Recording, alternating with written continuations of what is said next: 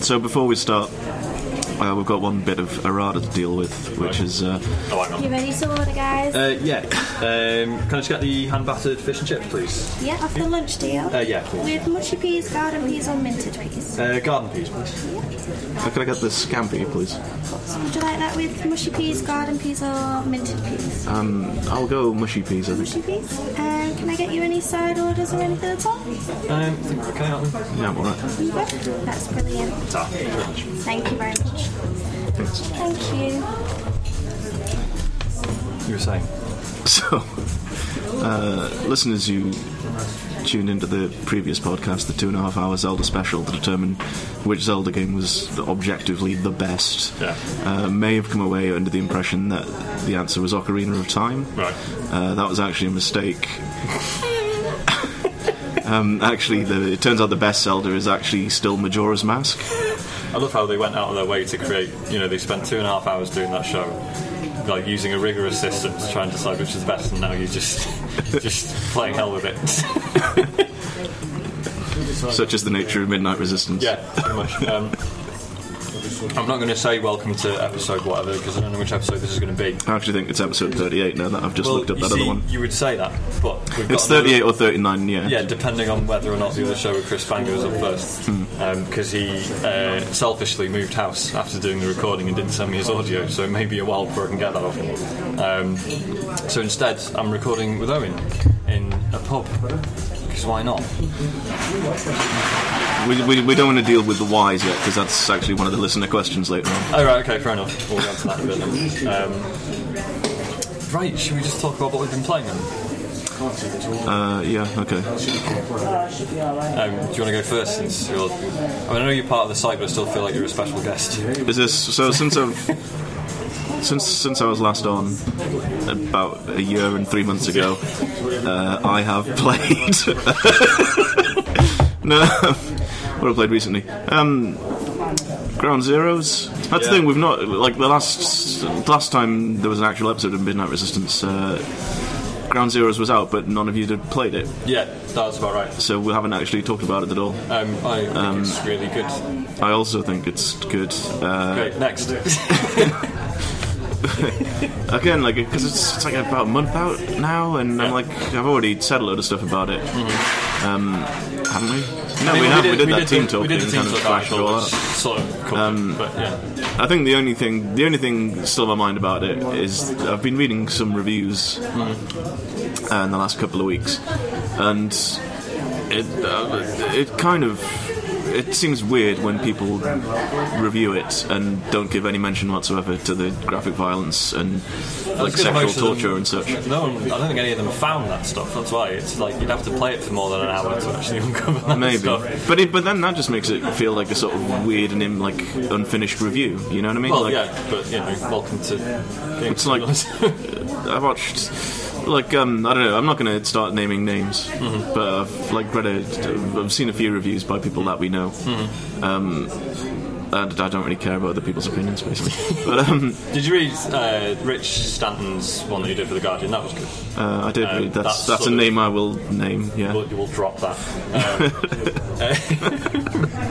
No, he sort of alluded to some of the grim stuff in it, but it wasn't explicit. But like really, I'm like going through these reviews and people are saying like, oh, the graphics are really good, and oh yeah, it's already streamlined and stuff, and it's true, it is. Like it's like you hardly ever use the binoculars in the other Metal Gear Solid games, and now that it's just a button that you push and it just sort of flips in and out of binocular mode, you sort of use it all the time.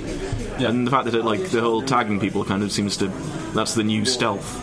Yeah. You know, that and the reflex mode kind of makes up for the fact that you're not worrying about like camouflage and stuff anymore. Yeah. But like the way that people kind of talk about, the graphics are good, the controls are really excellent, sounds really good and stuff, and then no one actually sort of, well, I mean, some people do, but like when people don't engage with the actual content matter and give any kind of thoughts on that, it seems like such a weird way to review anything. Yeah. Can you imagine like if you took a film like Apocalypse Now or something like that, or I don't know, I'm trying not to say Citizen Kane. Citizen Kane's not even that great a film. I mean, it was at the time, but like these days it's like something like The Godfather, maybe, you know? Like, if you imagine reading a review of that, and the review is like, oh, the camera works really great, and they've done really impressive lighting.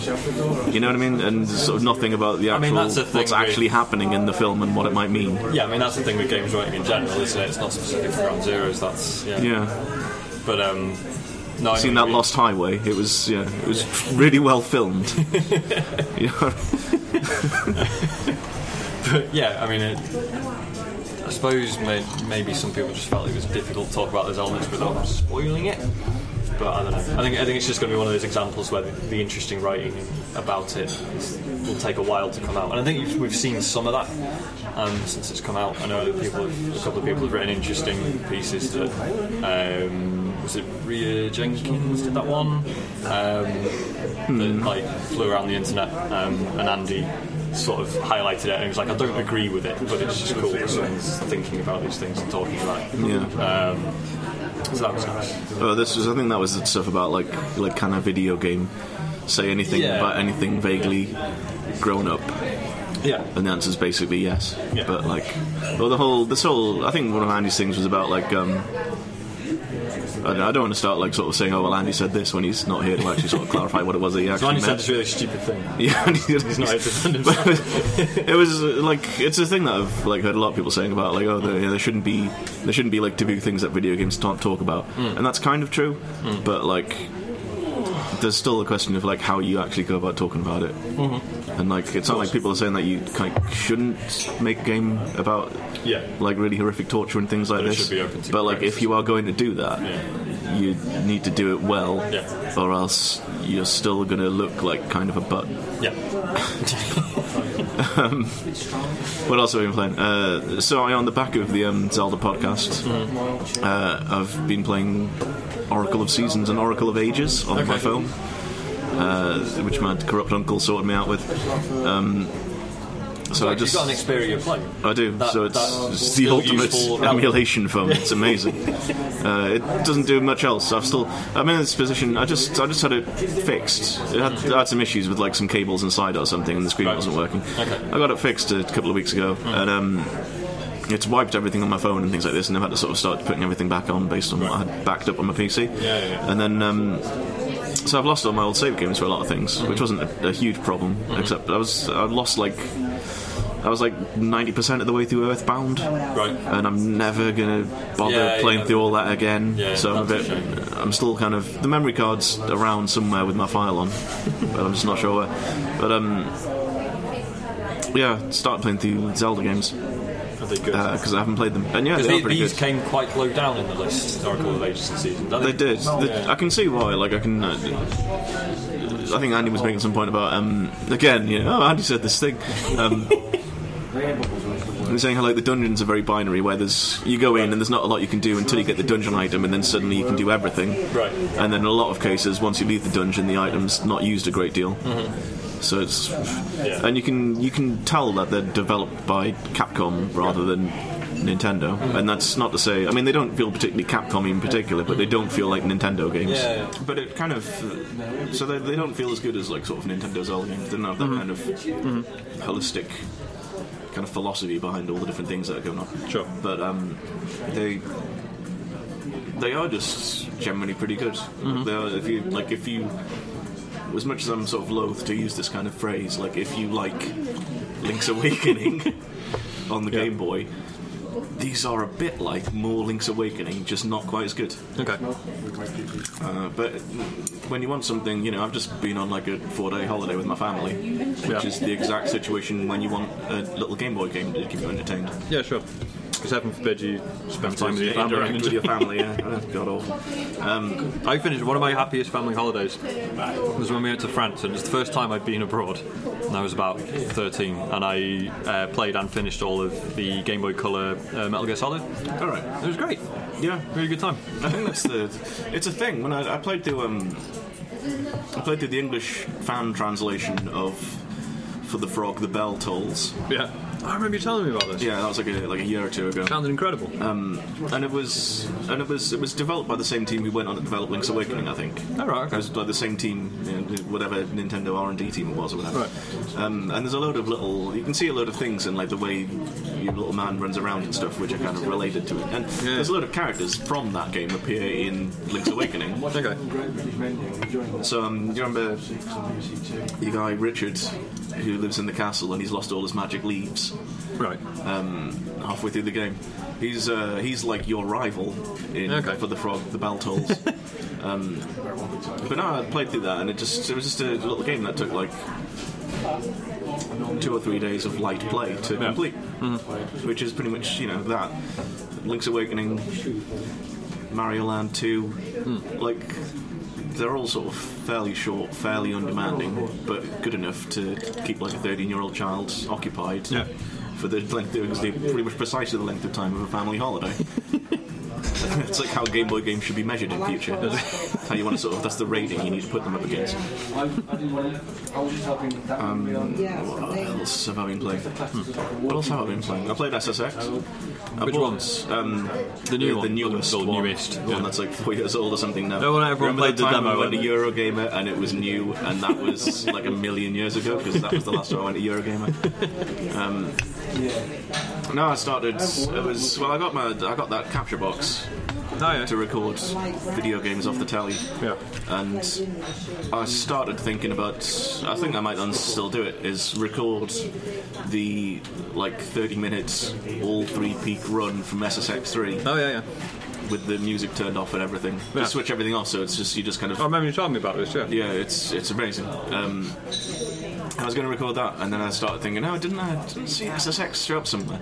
And there's a thing on Savvy Gamer, because there was that big sale on PSN. Oh yeah. So I bought. Oh, was it cheap on there? It was like £5. You probably would have got that. I think it's. Oh no, I think the sale ended yesterday. Actually, that's hilarious. Possibly. I think you can. I've seen copies in the shops for like £7. I think. I'm sure that in Granger Games the other day. I'm sure. No, because small plug there for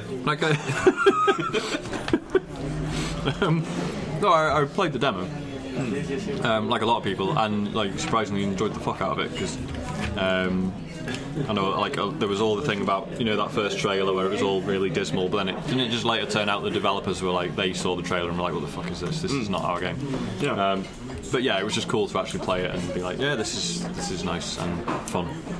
What I heard, and then I was just poor at the time, and then never bought it, and then obviously the online community disappeared after a month. And what I heard from a person who worked there for a bit was that the guys who were like the lead designers on SSX3 pitched a game that was a lot like SSX3 2. Right. Because they were like, this is the one that everyone still loves. This is the one that we need to be sort of. This should be the base that we do all the rest around. Yeah. And then someone higher up said, no, it needs to be a bit more sort of gritty and street and urban and whatever. Right. And a bit more sort of. And that's kind of what led towards that first trailer. Yeah. That you saw, where it was like Call of Duty on a snowboard.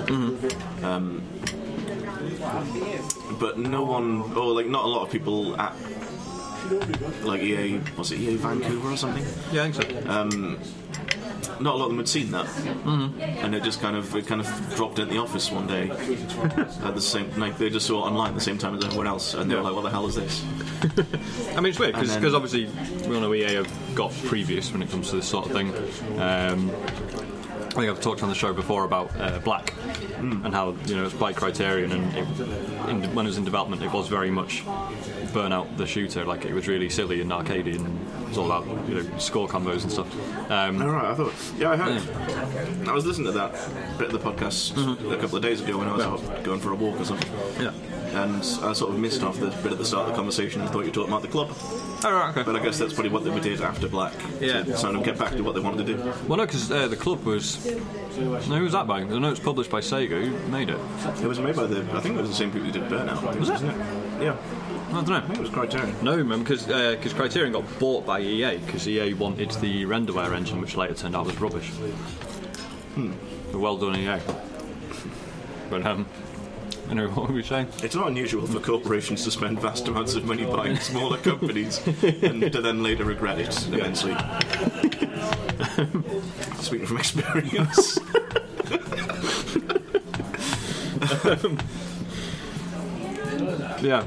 Games.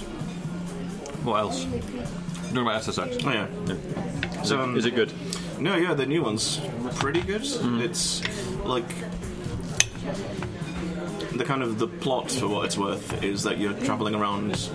There's a series of sort of really dangerous mountains that you're trying to snowboard down. Deadly descents. Deadly descents, and you have to compete in a series of little races and like slope style events. Yeah. To reach a certain placing in order to unlock the deadly descent and then just sort of survive going down it. Yeah. And it's like the way it controls and the way it all feels is a lot more like SSX3 than the other ones. Like I don't know, I forget what it's called, but I played like the Wii version. Is it like SSX Ride or something like that? So I know the one you mean. yeah, you had to waggle the Wii remote and the nunchuck around in order to do uber tricks and stuff. There was one where you could play as Mario and Peach and stuff like that, I think, on the Wii version.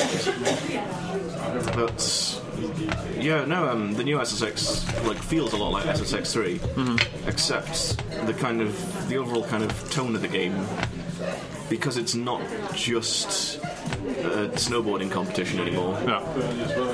You lose a lot of stuff, like there's no big air contests, there's no half pipes or anything, and there's a lot more emphasis on the deadly descents and stuff. And the deadly descents are kind of interesting, but you have certain items that you need. Like you can get like a squirrel suit thing, to help you sort of jump over big chasms and whatnot. And basically there are some slopes where you need to have one of those equipped in order to survive, and if you have anything else equipped, you die. But it will just let you start the race without equipping it, is that? I'm not sure, I don't think it does actually. Oh, okay. But it's just like, it's like, it'd be nice if you felt like you had a bit more customization in what you were taking and stuff like this. But it provides some pretty interesting races. Right. Especially like the very last level I'm on at the minute is like some sort of rival battle against Griff. Yeah. Where it involves going through caves, so you have to wear a little headlamp on your head. Right. And it involves lots of big jumps, so you need a wingsuit to go over it. Right. And it's a really good race, but it's just the AI cheats a lot, basically, and it's just impossible. Basically, I feel like if I just sort of raced a lot more and ground my stats up, I'd be able to do it. Yeah. But at the minute, I can't. But it's an interesting race, nonetheless. Okay. Fair enough. Anything else? I can't remember. You do some and then I'll have a think. Okay, fine. So I played the new Trials Fusion for review. It's alright. It's more Trials, but with like some new stuff that isn't that great, and with no online multiplayer, which is really strange. The main thing that's better about it is the difficulty curve is a lot nicer this time. Like I always found with Trials games, I would I would just get fed up about 10 races in because I'm rubbish at Trials. This one I had a lot more fun with it.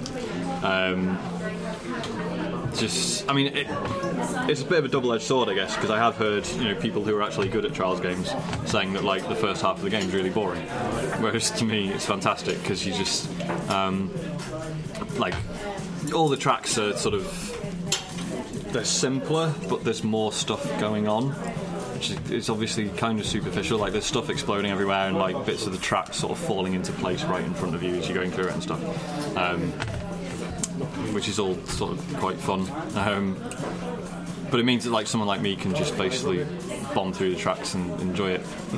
But if you still if you actually want to get a decent score, there are things to like perfect within each track and things to actually work on. So like that's still there and that's great. They've added this stunt thing which doesn't really work.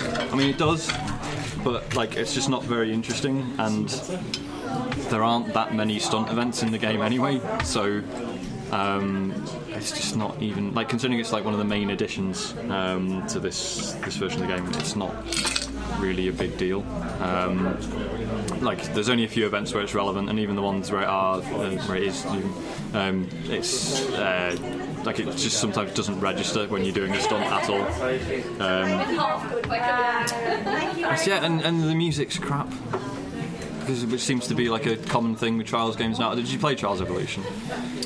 No, I've only played Trials HD. But... Okay, fine. Well, we talked about this a lot on, I think it was episode 3 of the show where we first had McTiernan on, and because we brilliantly, because he knows a lot about rap music, and I wanted to talk to him about the fact that Trials Evolution opens with like this guy doing a rap like about the game, like trying to sound cool and talking about beating his friends' high scores and stuff, and it's really bad. And is it better or worse than the DK rap?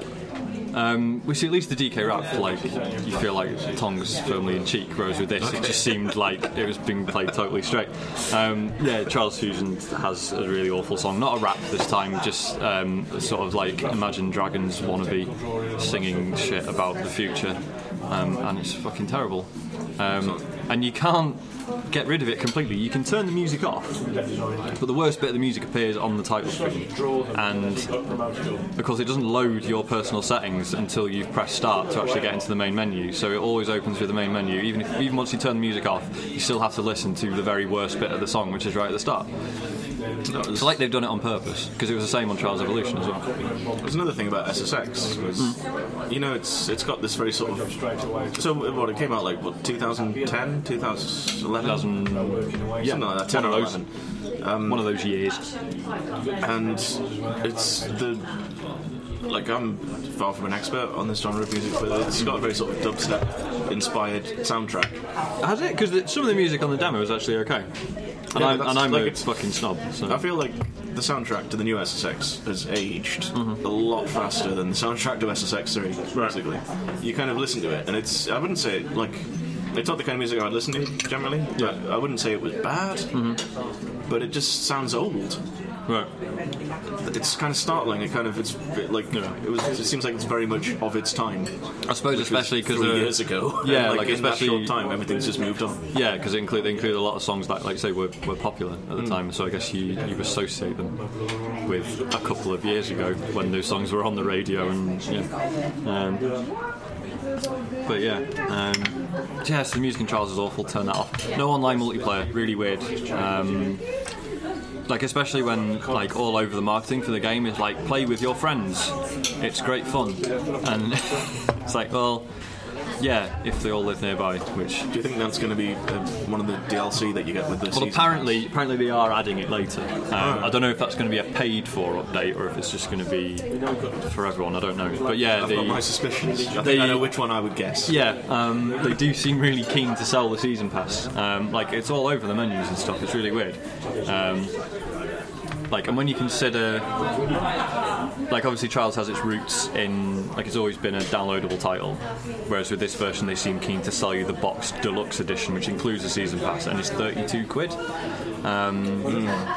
which is pretty steep. I mean, I know like some people get a lot of mileage out of the Trials games, and maybe, you know, for those people £32 isn't an excessive amount of money to ask for, but it's just kind of sneaky the way it's like, yeah, the game's £15. Oh, but not really. I think they're just making the jump from like Xbox Live kind of pricing. Yeah, I guess. To like boxed game pricing, but they're like, oh, it's not. People are going to sort of throw a fit if you just charge £30 outright, but if it's £30, but also with the season pass and everything, with like 6 free bits of DLC. Sorry, I'm eating food. Don't apologise, it's important. Okay, fine. Yeah, it's got loads of Uplay stuff in it, because I think this is the first one they put out since Red Links got bought by Ubisoft. Well, not bought by it, started working with Ubisoft anyway. And yeah, and just fucking Uplay. I'm still not even totally sure what it's for. Like, I mean, no, I am. It's so Ubisoft can collect loads of information on you and try and like monitor like what you play and stuff. But yeah, it's just like you try and sign in about 3 times and you realise they just haven't bothered turning the servers on that day, and you should just give it a miss. So that's a shame. Like it's not a bad game by any means. It is another Trials game. If you like Trials games, you will like this Trials game.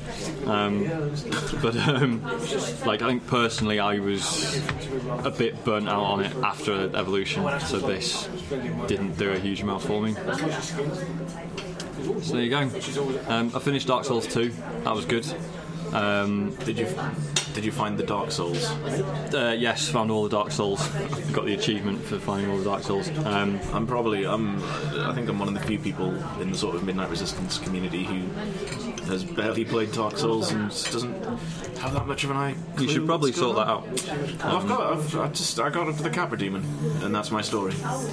That's fair enough. Capra Demon. He is a common quitting point. I watched a friend play through a fair bit of Dark Souls 2, and it looks quite nice. I just can't be asked to play it myself. Yeah. I like the Wharf. Was it No Man's Wharf or something? Yeah. I liked. There was that thing. I think Andy said something about the use of light and darkness. Yeah.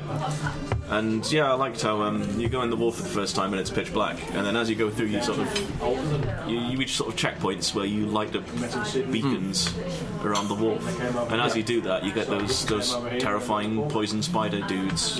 Yeah, the guys that I'm not sure what they are. They're like I don't know, spider dogs or something. But they seem terrified of the light. So as you sort of, there's a nice feeling of working your way through and then lighting the place up and kind of reclaiming it from the darkness. Yeah, absolutely. Which is, kind of a theme of the game. Yeah. Or so I've read on Wikipedia. Yeah. It's, I mean, it's weird. Like, it's such a difficult game to critically appraise, certainly at this point, because, like, I played it and I enjoyed it.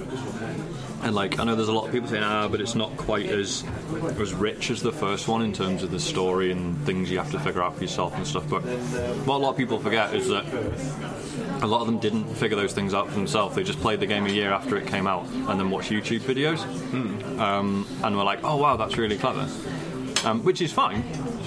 But it just means that, Dark Souls 2, like, alright, it may turn out in a year's time that actually there isn't as much to it.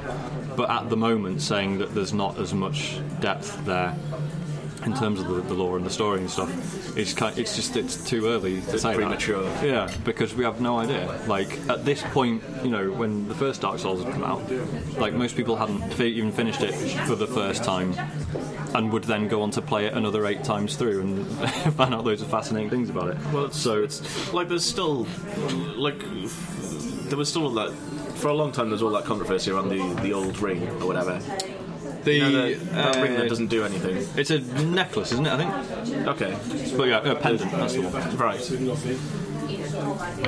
And it then became the twatty secretly thing. Does something, and everyone's like, "Oh, I'm not sure," and like people are just trying loads of different things. And like, I can easily imagine that there's something similar to that in Dark Souls 2 that actually does do something, which at the minute everyone's overlooking because they're just kind of like rushing through and looking at things. And well, that's the thing. Like, so at the moment, because Dark Souls had 2 endings, as did Demon's Souls. But so far we've only found one ending in Dark Souls 2. So there's just like loads of communities are just like playing through the game, like trying out different things or avoiding certain things just to see if it makes any difference. Teams of like soulologists, exactly. doing important research into the Dark Souls universe. The one thing I will say is the last boss is an absolute joke. She's absolutely crap. Like when you got to the end of first Dark Souls. Sorry, I'm eating food again. I do apologise. So at the end of Dark Souls, you fought Lord Gwyn, who was this like insanely tough boss fight, but he personified everything about the boss fights leading up to it. And the last boss of Dark Souls is really difficult. But it was just this absolute test of like how good are your reactions. Like you can learn everything he's about to do and see it coming and deal with it if you're good enough. And it was like the sort of the run up to him, just like sort of really like the location he was in is sort of really significant, and like you feel the sort of the weight of the location that you're in as you're walking up to him, and you have to fight all these knights that are really tough, and every time you lose the fight to Gwyn, you've then got to go back and then fight all these really tough knights before him again every time. But in this, you just open a door and then you just run down this really long path, and then there's like these sort of two sub-bosses in Dark Souls 2 before the final one, who, like I did first time, it was really easy, just two people with swords and shields, and they didn't stay alive long enough to do anything interesting. And then you fight the final boss, who was just rubbish. She's just this giant woman with a scythe who, like, sometimes she drops these little beacons which curse you, which lower your maximum health, and you have to sort of avoid them. And she just like swipes with her scythe, and sometimes does this like area of effect explosion thing, and you just learn all that in about 20 seconds, and then you don't get hit by her once. I think everyone I know's beaten her first time. I took 2 attempts because in the first one I wasn't paying attention and I rolled off the edge of a platform and fell to my death, which was totally just me being an idiot. And the second time, absolutely blitzed it. And it's just really strange. Like, I know some people are saying, like, there are optional bosses that are tougher than her, and it's kind of like, well, she's not actually the final boss, then is she? It's like, there's still King Vendrick, who's like totally lost his mind, but he's totally optional, and he's really tough. But it just, I don't know, odd, bit of an anticlimax. And obviously the ending gives nothing away, but I mean, I expected that. It's going to be more about going back and reinterpreting the ending through other things that you find out. I don't know, it's an interesting one. So basically what I'm saying is, after saying all that, is that we can't really comment now. One thing I will say about Dark Souls 2 is I like the changes they've made to the soapstone messages. Yeah, because they've changed, like, it's kind of small and it's difficult to. We've read some like hilarious stuff when I was playing through with my friend. Yeah. And I can't remember many of them offhand because it was like a month and a half ago, and it's just some words on a screen.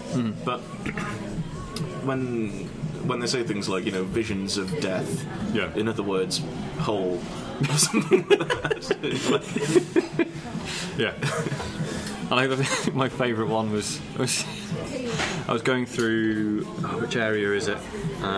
It's one of these sort of spooky underground cavey bits, and you come to just this hole in the ground, and it's like clearly your only way forward, but you're kind of scared about going down it because you've no idea what you're jumping into, and sort of past the hole there's this like huge like giant skeleton like hanging on the wall, and there was a note on the floor like just before the hole, and I was like, okay, cool, this note's gonna like warn me about what's beneath, and I read it and it just said skeleton ahead.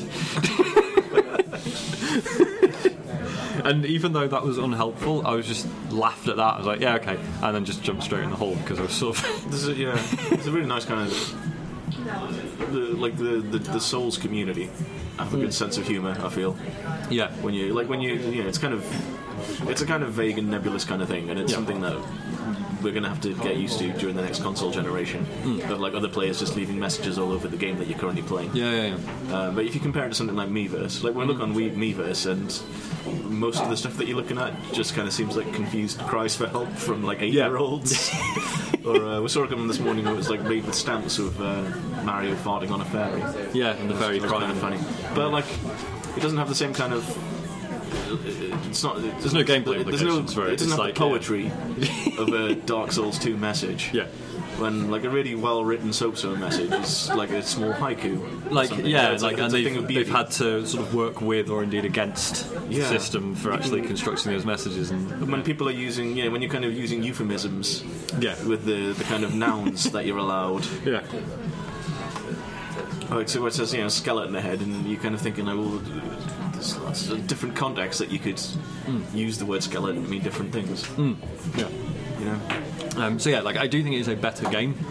I'd like to see a Tumblr blog. We talked about this like a couple of weeks ago, but like, if I ever, I haven't played Dark Souls 2, so it's completely impractical for me to do it. But like, I would like to see a Tumblr blog dedicated to just decent, really good Dark Souls 2 messages, because they're just fascinating stuff. Yeah. What else have I played? I think that's... Oh no, I've been playing Wayward Souls on the iPad, which is fucking excellent, as it turns out.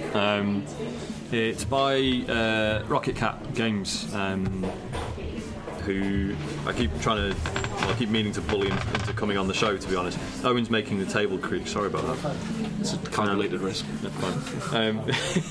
I can now stay in this position for a long time. Yeah, he can't move for the next hour. Yeah, I mean, everything he's done for iOS has been incredible. He started off with Hook Champ, which is really good.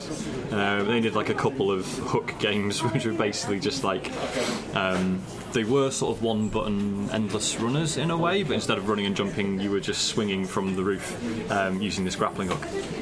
And they were really good fun. And then he went on to he did a game called Mage Gauntlet, which Wayward Souls is sort of the sequel to. And he also did Punch Quest with Mad Garden, which is one of the best, probably my favourite iOS game ever. I think it was one of our games of the year for whatever year it was. Came out. It's a stunning piece of work. So now he's done Wayward Souls, which is essentially, if you took Mage Gauntlet was this love letter to a lot of sort of 16-bit top-down action RPGs. So it's a bit Zelda, it's a bit Secret of Mana, it's a bit Terra Nigma or whatever. This is that again, but it's not linear. It's got a sort of roguelike structure to it in that it randomly generates the levels each time you go through, and you sort of find like snazzy upgrades for your gear and stuff as you go through. But once you die, that's it, and you go back to the start, and you can you earn gold as you go through, which you then spend on your character, which gives you like permanent upgrades. So you sort of every time you get knocked back, it's like, well, okay, but I can improve my character a bit and then try again. And yeah, it's really good. It works really nicely as like a fully fledged action game, which you don't see often when you're talking about like touchscreen games. Like playing as the rogue, especially. It's all about she doesn't have many sort of interesting abilities other than when you get behind an enemy or an enemy is stunned, you do backstab damage, which is way better, so you're getting like loads of critical hits. So it's all about like dodging around and sort of stunning enemies and then figuring sort of creating those opportunities to get behind them and stab them.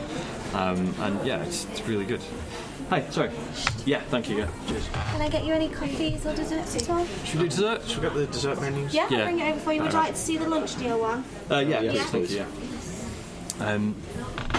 Yeah, it's all about sort of monitoring the positions of all the enemies and the way they're facing and sort of working around them. And yeah, it's just really interesting. And then there's like 6 different classes. You start off with 3: warrior, mage, and rogue. Next room. Yes, I'll give you a few minutes and I'll pop back over. Thank you. Yeah, and like the warrior's got like a shield and stuff, but it's got limited uses. And like there's bosses in it which are really tough, but they, like any good game with bosses in it, they can be learned, and you figure out all their attacks and you work out how to like dodge everything before they even do it. And it's just it's really good.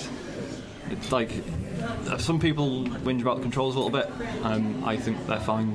Like the main thing is it does the thing where it's essentially a D-pad on the screen, but it's not visible. It's just you put your thumb on the left hand of the screen and then move your thumb around, and like wherever you put your thumb is at the centre of the D-pad, and you sort of slide around. I think it works really nicely. But I don't know, some people have issues with it. But then it's coming out on the PC, and he's sort of hinted at a Vita release as well. And if the Vita release happens, that will be absolutely perfect. I think that will do really well. So you should totally do that. But yeah, enjoying it. Yeah. But there's other things I've played recently in the last month or two. I've been travelling a lot, so I've been playing my 3DS. So I've played quite a lot of Bravely Default. I'm going to keep all these ones quite brief because none of them are terribly interesting. They're pretty old games because it's catching up on stuff that's come out in the last year, basically. Bravely Default is alright. I got up to the sort of the bit kind of halfway through the game where everything starts to change and go a bit weird. And I, like many other people, I'm a bit bored now. And it's kind of like I don't mind sort of replaying a load of stuff. I can see why they're doing it and stuff. But there's a secret ending I don't know if you're. Don't you basically have to replay the game like 4 times? Don't Oh you, yeah, kind of. Have you not finished it then? Is that? No. Right. So there is, like Chrono Trigger, there is like an alternative. There's at least one alternative ending that I've found. Okay. Where if you understand what's going on, you can kind of figure out a way to get to this alternative ending. Right. And I did all that and then finished it, and then I was like, oh well, that's good, game finished. Except it's obviously not the actual end of the game, because it's like, I mean, without giving too much away, you don't, like, to put it in the terms of like Chrono Trigger, it's like you don't kill Lavos, right, but you prevent him from rising up on Doomsday. Okay. But he's still there. Right. So it's like, congratulations, you've saved the day. But in like 4,000 years, it's probably going to happen again, and there's nothing you can do about that.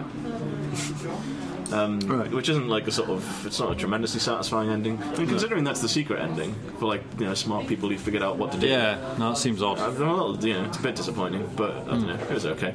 But yeah, I'm just I'm not sure if I'm gonna. It's gonna. Well, no, I am gonna finish it obviously because I'm a colossal nerd, but. It's just going to take a few months of just grinding and grinding and grinding, and it's just kind of boring at this point. But up to this point, it's just really nice. Really enjoyed it. Borderlands 2, I played. Oh, yeah. Got it through. I didn't want to. I don't like Gearbox. No. Philosophically, it's not their games, it's the way that they go about business and the things that they say. Yeah, sure. Just kind of pisses me off a lot. Yeah. So I've been kind of resisting playing it, but it was free on PSN, and I thought maybe I'll just give it a go, why not, sort of thing. Do you like it? I really like it. It's alright. It seems like more Borderlands. I've not played with other people yet, and right. Okay. That's missing a lot of the game, I feel. Yeah. I haven't played Borderlands in single player and multiplayer. Like, it's a lot better in multiplayer. It's obviously how it's supposed to be played. Sure. So it's been all right, but I'm just like, it's okay. It's more stuff. I mean, the main problem, we've been reading all these previews of Destiny. Yeah. And it sounds like it's just Borderlands done in a Halo style. Yeah, which I'm all right with, I'll be honest. Yeah, I mean, like I can see why. I read that thing by Patricia Hernandez how she was kind of walked away, kind of shrugging and saying, "Well, yeah, it's all right, I suppose." And I know I think that's how I came away from the few like press preview things that I've gone and covered. I've just kind of walked away saying, "Yeah, it's a video game. It didn't seem broken. It's not something I would buy. It's all right. I feel like they could do it a bit more polished. They could play, But now I'd be quite happy with sort of Borderlands made by a company that wasn't Gearbox. Yeah, Bungie was doing it. I'd live with that. Running around, bit of magic, sort of Mass Effect. Yeah, and fun. capes. And capes, capes and hoods, which I'm all the way up for. Yeah, it suits me. What else was there? Arkham City, Batman. Arkham City. Okay. Finally, after so that was my reaction to you thinking 3-4 years old now or something. But no, I played through it the other day. It was all right. It was one solid unit of Batman game. Well, you say that like being a bit blasé, but that is a rare thing. Yeah, it was all right. There's only been 2 ever. So. That's what I mean. Like it got me quite excited for the third one. Yeah, when that comes out eventually. I'm looking forward to that. I guess. I'm looking forward to buying it for £5 in the Steam sale. Yeah. I think that's pretty much everything I've played. Cool. Monster Hunter is Monster Hunter. Yeah, is life. Continue to be a fixture in our lives. It's going to be the thing that I continue to play until Monster Hunter 4 comes out. We played that one. Yeah, we actually played it. That was good. A few weeks ago, and that was good. We should do that again. I am feeling a bit more aware now of how much time I'm going to have to put into pulling you and Andy and everyone up into G rank. Yeah. In order to actually that's a long way off. The things that I'm on at the minute, I can't deal with on my own. Right. And so I need some people to come and help and sort of distract the monster while I kill it, basically. Yeah. So I think I'm going to have to spend my time just battering some high rank monsters and get you all leveled up. Fair dues. Which I am up for doing. To be fair, we need to sort that out because Like, I mean, we always struggle to play stuff online together these days anyway, because grown-ups. But like, there's still the temptation. Like, bloody Space Engineers was on sale on Steam because it went up on early access a couple of weeks back. I was like, guys, let's all get Space Engineers and we'll all play it together. No, we won't, because we've already got too many games that we want to play together and we just never do. So it's tough. This is why you just need to sort of nail your flag to the mast of Monster Hunter and then be done with it. Not play anything else. Just not play anything else ever except Monster Hunter. I do wonder if, like, because I know people who just, like, they have, like, a scheduled game night. Like, Tuesday night, we all play games online. Yeah. Which seems... Like, I don't know, for some reason to me that seems like excessive behaviour, but it's not, because obviously that's what you need to do. Because we could try doing something like, I mean, I think so. Like, one of the sort of running themes of this podcast, I feel, is like going back to things that we learned towards the end of Dark Zero podcast. Yeah, like, because we, like, the last couple of months of Dark Zero podcast, a lot of stuff worked out and everything was good and we had a lot of good episodes. And at this point in time, like, of all the episodes that we've kind of could have recreated, we're basically revisiting the one where we sat in a car outside Andy's flat. Just recorded a podcast on your phone. That was good though. It was a good episode. It was good. It was a good episode. So will this be, I'm sure. Have you decided? Yeah, can I get the chocolate fudge cake, please? Yeah. Can I get the apple pie, please? It's actually an apple tart tatin at the moment. Is that okay? Okay. Yeah. With custard? Yes, please. And is it with cream for the apple? Please, yeah. Cake? Thank you. That's brilliant. Any more drinks at all, guys? I'm alright, thank you. Yeah, I'm okay. You okay? Thank you very much. Thank you. Thank you. Thanks. What were we saying? Sitting around his car. Oh, yeah, sitting around his car, yeah. That and kind of with a kind of faint kind of reference to the soup episode. Yeah. In that way, currently ordering food and then having it delivered in real time during the show. we need to do more cookery episodes, I think. I think, yeah, well, you know, don't overdo it. Don't overrate the pudding. But I think we could stand to do some more, yeah. Again, I think there are actually, I believe there are some questions about food and soup and such coming up in the listener question section today. Is this because you announced that you were going to be on the show, so people got all their soup questions out? Basically, yeah. There's a thing we'll revisit this topic later. Yeah. Should we do the questions? Since we've mentioned them, I don't think we have any more games to talk about. No, this is middle section of the show. Okay. We've done what you've been playing. Middle section should be sort of news/features.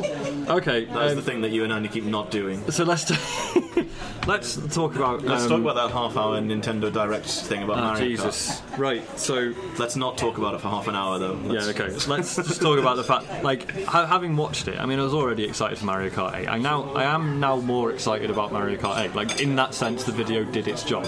However, it's terrible. I feel, like... It's like that bit where they just showed people playing the music from Mario Kart. Just a bunch of guys. You see, I quite enjoyed that, though, but it was still an odd inclusion like a video of a bunch of like session musicians hammering out sort of jazzy Mario Kart tunes. That video in itself is enough to sell me on the game. Even just don't show any footage of the game. Don't even just show them playing the music, and then at the end put a thing up saying Mario Kart coming soon. I'll be like, I'm buying that. That's fine. That's exactly the kind of music I want to be playing in my ears. And if I have to put Mario Kart on in order to get that, I'm happy to do that. Or like we're saying when we're just loading it up, like the image on the Nintendo Direct webpage where it was like waiting for the thing to load. Just a bunch of people in carts throwing shells at each other, and I was like, that has sold me on this game. That is a really nice thing that I want to see. And like there's lots of little segments in their half-hour video where I'm like, if they just cut that out, if they just released that one bit like a month ago, said, look, here's a clip of us playing Mario Kart, I'd be like, that would be enough. But there's the really weird received pronunciation guy who does most of the voiceover. And he's just like, I spoke to the development team about the game. It's like, no, you didn't. Stop lying. Super Mario Kart is a game in which players drive karts and throw shells at each other. See, you're kidding. I think that might actually be a quote. I think that's literally what he said. There's the amazing bit where they check out those items. There's the amazing bit where they do the test about which is faster, the bikes or the carts, and weirdly, it turns out the result is it depends. Yeah, like. Let's ask a developer. Did they make one of the things in the game? Yeah, did they intentionally dominant imbalance over the game? other? Is it balanced? Yes. The answer is yes. It is balanced. Yes, we did our jobs correctly. Sometimes you want a car. Sometimes you want a bike. Yeah. As, someone didn't get sacked that day. Yeah, it's good work. Just a very, very, very odd video, worth watching, I think, but go into it with the knowledge that you may go mad. It's worth watching with your finger over the fast forward button. Yes, because sometimes there are some segments like that news section. Yeah, it's worth just fast forwarding because they just talk about the game more, but with this really badly done, pretending that it's a news report. It goes over stuff that they've already talked about. Yeah, in less detail, and it's just pointless. And when you compare this to the Tomodachi Life one, which is kind of the opposite in the sense that I don't know how much I'm going to enjoy Tomodachi Life. I'm not convinced there's much of a game there, but the video they did for it is hilarious. It is. It's successfully. It's like this thing about a well-written review, where a good review, you might sell you on a game. A well-written review is one where you might not. You can read it and come away with a different impression as what the reviewer had, based on what they've written. Okay. So a certain friend of ours, Earth Defense Force review recently, where they were very negative and they're saying it's just you're just running around and shooting a load of giant wasps and things. But that's the point. They gave it a really low score and they're like, this seems like a really pointless game. And meanwhile, a lot of people, us and other friends of ours were like, that sounds like exactly what I want in the next Earth Defense game. That is a must buy. Yeah. And in that sense, I think it's good review, well written. And it's kind of like that with Tomodachi Life or something. It seemed funny and it didn't explain a great deal of what it's actually like to play the game. But I think it got across that it got across the tone and the character of it, crossing style thing where you're going to be playing it a little bit every day for the rest of your life, and is therefore a thing that I'm not going to bother with. I've decided. I think I've reached a point in my life where I just don't have time for that. Yeah, no, that's fair enough.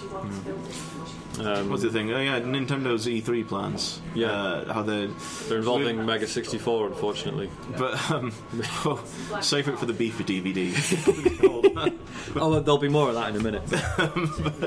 Is that where we start slacking off McTiernan and just saying? No, we're going to talk about talk about Yogscast and YouTubers in general. Oh, excellent, cool. I think it's odd that they're not having an actual presentation. I prefer it if they did, personally. Do you? I think we had this exact conversation last night, but we had this exact conversation last year, didn't we? Because they did the same thing then. And I don't feel it. I mean, I'll say the same thing I said last time. Actually, probably to a lesser extent this year. But last year I was like, look, if you combine the last 12 months of Nintendo Directs, it's worth several E3 presentations, and it would be a really good one as well. But I think obviously this year has been a little bit weaker because every Nintendo Direct has been like, here's one good game we're bringing out.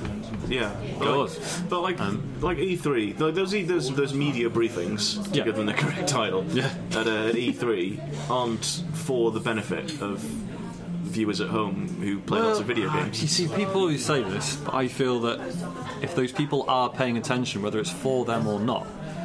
Yeah, that's the thing. If you do a bad presentation, like Microsoft's one at E3 last year, got across everything there was to know about the Xbox One. That was that turned off. That turned off, and I think they've shipped 5 million to shops, whereas Sony have sold 7 million to consumers for the PS4. And I know for me, the Microsoft presentation at E3 last year is that was the point where I realised I wasn't going to be renewing my Xbox Gold subscription. I think that turned a lot. I was kind of 50-50. I was on the fence about a lot of it, and then when they said all that stuff, I was like, no, that's immediate turn off. To be fair, aside from the very facts of how the Xbox One was going to work, which is what pisses us all off. It was a fine presentation. They showed a lot of good games, but it was You can imagine my joy when about 2 months later Don Matrick became my new boss.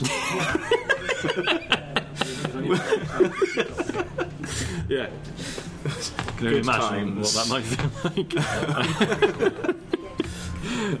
like. But yeah, no, you know, because so Nintendo are they doing like one concentrated presentation, or is it literally just there's like a 2 or 3 day stream, isn't it? I think they're just spreading stuff out. Which that's sounds the thing, amazing. like. Oh, cheers. Thanks very much. Fudge cake? That's me, thank you. Here we are. Thank you. Thanks. Enjoy, guys. Cheers. Thank you. But like, as far as getting the message across to like mainstream newspapers and things like that, do you think they'd be better off with That's a sort of true. single dedicated blast of information that just says, Yeah. like, here is everything you need to know? Whereas 'Cause if it's like constantly sort of dribbling out of a small pipe over the course of 3 days, Yeah. it doesn't have that kind of, you don't have that kind of focus, Yeah. and they don't get to show off how all things I see what you mean. relate to each other. And I suppose, like, you know, on the one hand you could say, well, they're targeting people who are interested, and and you know, that's where the audience is. Most of them are sitting at home in their pants watching E3 briefings via the internet. But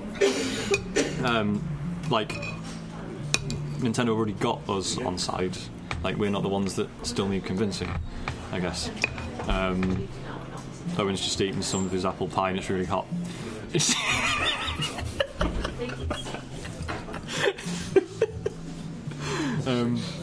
Yeah, like on the one hand, it's cool that they're doing something that I am totally not pie. interested in. Sorry, no, it's what was it? Apple tart tatin. Yeah. So yeah, like they're doing something that absolutely speaks to me and people like me, which is great for me and people like me. But By giving you briefcases full of money to talk about Monster. yeah, of course. But I guess we're not the ones who need talking to still. Like, I've got a Wii U and I love it. I was going to say, like, we in particular. Like us. We've got the world's 2 Wii U owners here, so we're all right. It's everyone else that's the problem.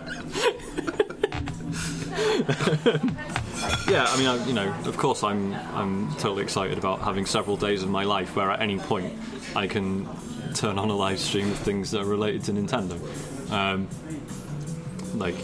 But yeah, I don't know. I mean, they're still at the show, aren't they? They're just not doing a. Yeah, well, I mean, they'll still. Which makes you wonder how difficult and expensive it is to just set up. Like, they're already at E3, but they're just not doing. Like, how much does that presentation in and of itself cost? Yeah, right. What's his name? Rami Ismail. Yeah. Twot a tweet the other day where he said. He twot a tweet? He twot a tweet. Okay. Where he said it's the last day to register for E3 if you want to. Right. Just as a warning. And I had a look. Turns out, like, I never realised that E3 was free if you work in the games industry. Oh, okay. And how rigorously do they check that? Well, I mean, you've got to. It'll be fairly. I mean, you'd have to provide proof and show that you sort of work for an actual company, not just some guy. Yeah. But I've been working in the games industry for the last 2 years, and nobody mentioned this to me. And I could have not gone to GDC and gone to E3 instead. I'm sure it wouldn't have been as much fun. But as a thing that I could have done as a little holiday, as an experience, Yeah. I would have done that at least once. I mean, I get, like, obviously a lot of people who do go will tell you, like, if you actually want to cover what's going on at E3, you're better off not being there. Aside from obviously actually having hands-on with games and stuff. Yeah, you're just so busy the entire time that you miss like 80% of it. I'm not. I went to, as part of my sort of amazing world tour that I'm currently on. I was in Los Angeles for like a week recently, and it seemed like one of the worst places on earth. And I just couldn't stand it all. Speaking as someone from, as a proud rural Northumbrian, I didn't really get on so well in Los Angeles. It's kind of like if you imagine tumbling into some like extra planar realm. You could imagine you're playing Dungeons and Dragons or something. Yeah. You sort of you trips into the astral plane. If you imagine coming to a dimension where it was sort of based around the element of roads. See, I've gathered this just from watching Louis Theroux's recent series about LA, and it just seems like the worst place on earth. I don't understand why. I don't know. It's like you have to drive everywhere. I was going to make some joke about SimCity there, but then that's just going to get me talking about Piss Town. Let's not go into that yet. We should, do you know what? We should do that while you're here. We should do, yeah. I can super. That'll be interesting. I could live stream it. Yeah, actually, could. I think ZSNES is probably the only thing my computer can handle live streaming. To be honest, so that's probably about right. Yeah. Yeah, E3. Yeah, E3. So let's Look, talk about. I've okay. booked. E3 happens to fall into the same week that my nephew's 3rd birthday is going Right. to be. But after that, I've actually booked train tickets already to go down to London. For the latter half of the week, so I can go Yeah. down and sort of do this E2 thing. Yeah, It's yeah. probably going to be on. You know, if you live in London, media capital of the UK, where all of the things happen, then you might be able to come along to E2, assuming it's like. Thank you, sir. Assuming it runs more or less as well as it sounded last year, Yeah. and we might be there. Well, yeah, because I'm going to be in London that week as well. I think. Well, I don't know. I mean, I've booked the week off. I need to Right. figure out like when the actual E3 dates and the times of the conferences. If there's nothing on, like, yeah, once the conferences are done, I'll quite happily come and sit in Andy's living room with my trousers off. So that'd be good. Yeah, so let's talk about Yogscast. Wait, I should. Seamless segue. I should say this isn't specifically about Yogscast. A number of YouTubers have been doing it. It just did not surprise me in the least to find out that they were part of it. So a couple of indie developers have come out and said that certain YouTube personalities, and use that in the vaguest, loosest possible sense, have started offering developers to take a cut of the lifetime sales of their game in return for featuring it on their YouTube channel. And just fucking, like, there are so many problems with that I just... A lot of it kind of makes sense. I think. I understand it on the level that obviously indie developers might not have any capital to put into advertising or marketing or whatever. So to get a big YouTuber say, well, okay, you don't have to pay me anything now, but if you pay me money over time, we'll do that, and your game might sell. But it just seems like before you even get into the issue of, you know, journalistic integrity. Why would you get into the issue Why of would you journalistic get into integrity when you're discussing YouTube, like PewDiePie and people like this? It doesn't seem relevant. It just giving away a cut of your lifetime sales to one YouTube channel to help Yeah, market your game just seems like not worth it at all. I think like lifetime sales, like if it was some kind of thing, I don't know, like some kind of thing in exchange for positive coverage, I could understand that as a deal. Yeah. It also kind of flags whoever's doing that as just being sort of like a wild mark of just for taking a load of money and having like not being interested in sort of actual criticism or anything like this. A lot of people aren't, you know.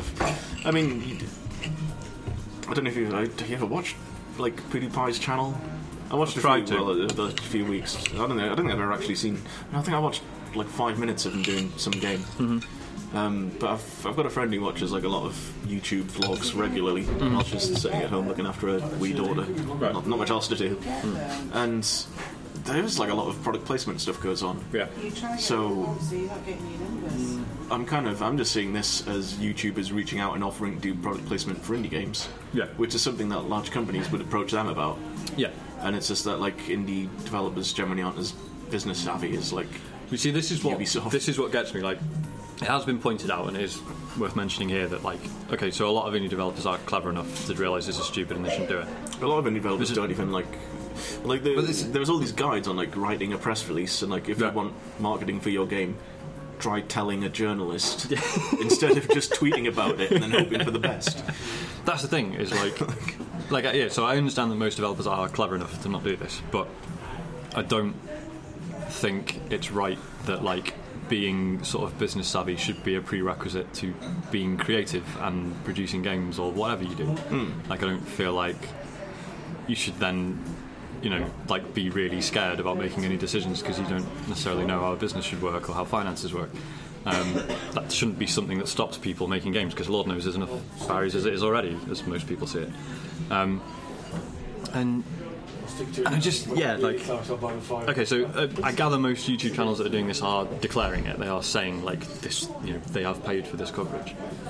But even when they do that, I feel there's an issue with, like, if you watch a channel because you find the people entertaining, you are going to come to like them. Yeah. And even if you know they're saying something that they've been paid to say, unless it's like really cynically and obviously done, like, this is a good game, like, it's gonna be difficult to separate that from a genuine opinion, I think. But I don't think people mind. Like, I think, like, if you recall the great games journalism ethics war of 2011, like, I seem to recall Lauren Wainwright's defence was like, yes, I review things for people who are paying me money for doing consulting services, but I don't see how that's a problem.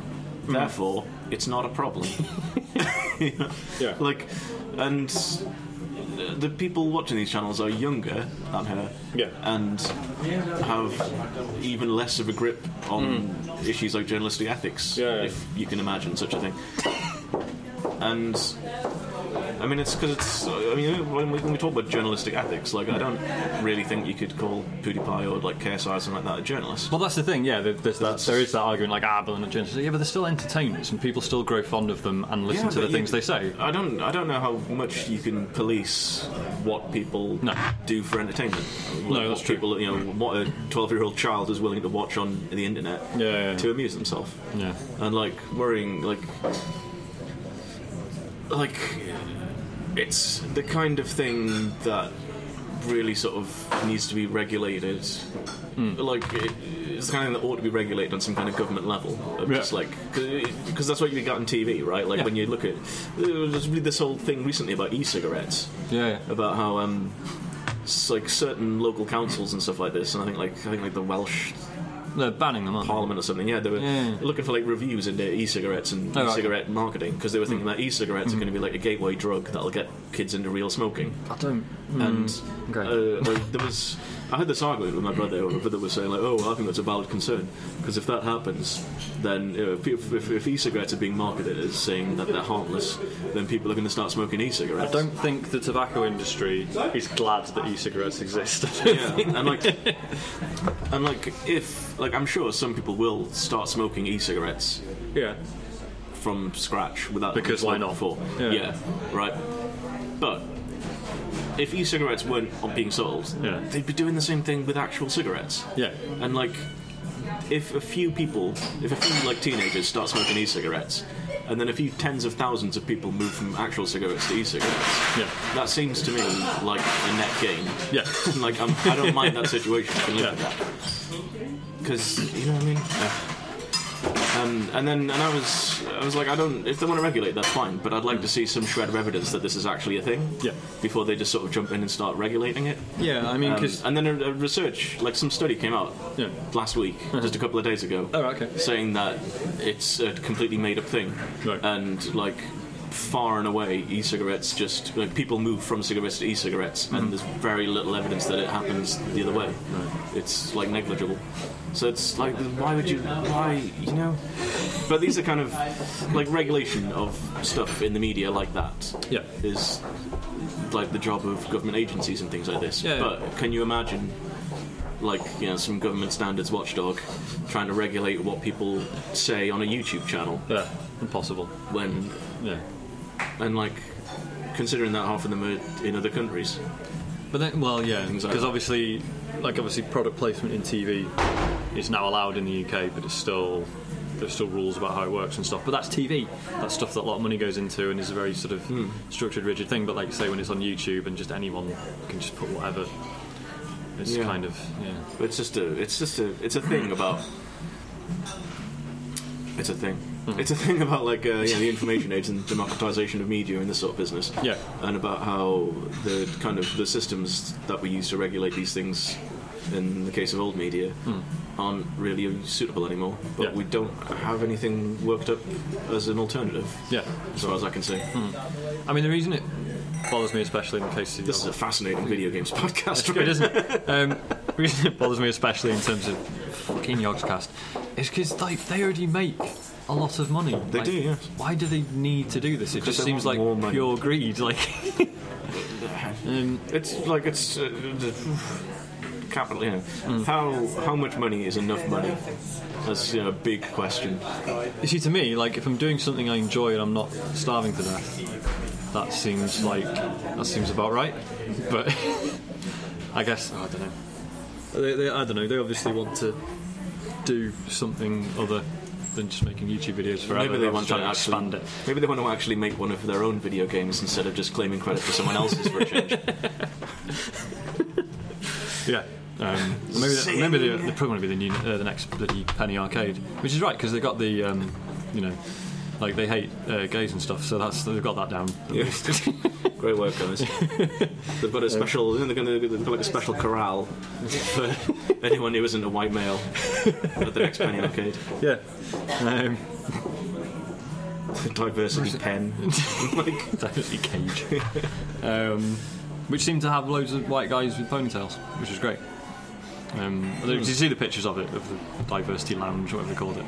I saw some pictures where there was. I think there was like a blog post from a guy who was working there, who was like volunteering there or something, and he said that it was almost empty, and then it suddenly filled up with people one afternoon, and he thought, oh wow, this is really actually kicking off. And then Gabe walked in, Gabe, the one who's like a useless the worst child, one, yeah. The one who's like sort of screams at people about how he isn't a bully, yeah, and stuff like this. I was bullied as a kid, therefore I can say anything I like because I'm frustrated. I'm definitely okay, and I'm definitely not a bully. I hate bullies. I cannot be one. It makes no sense.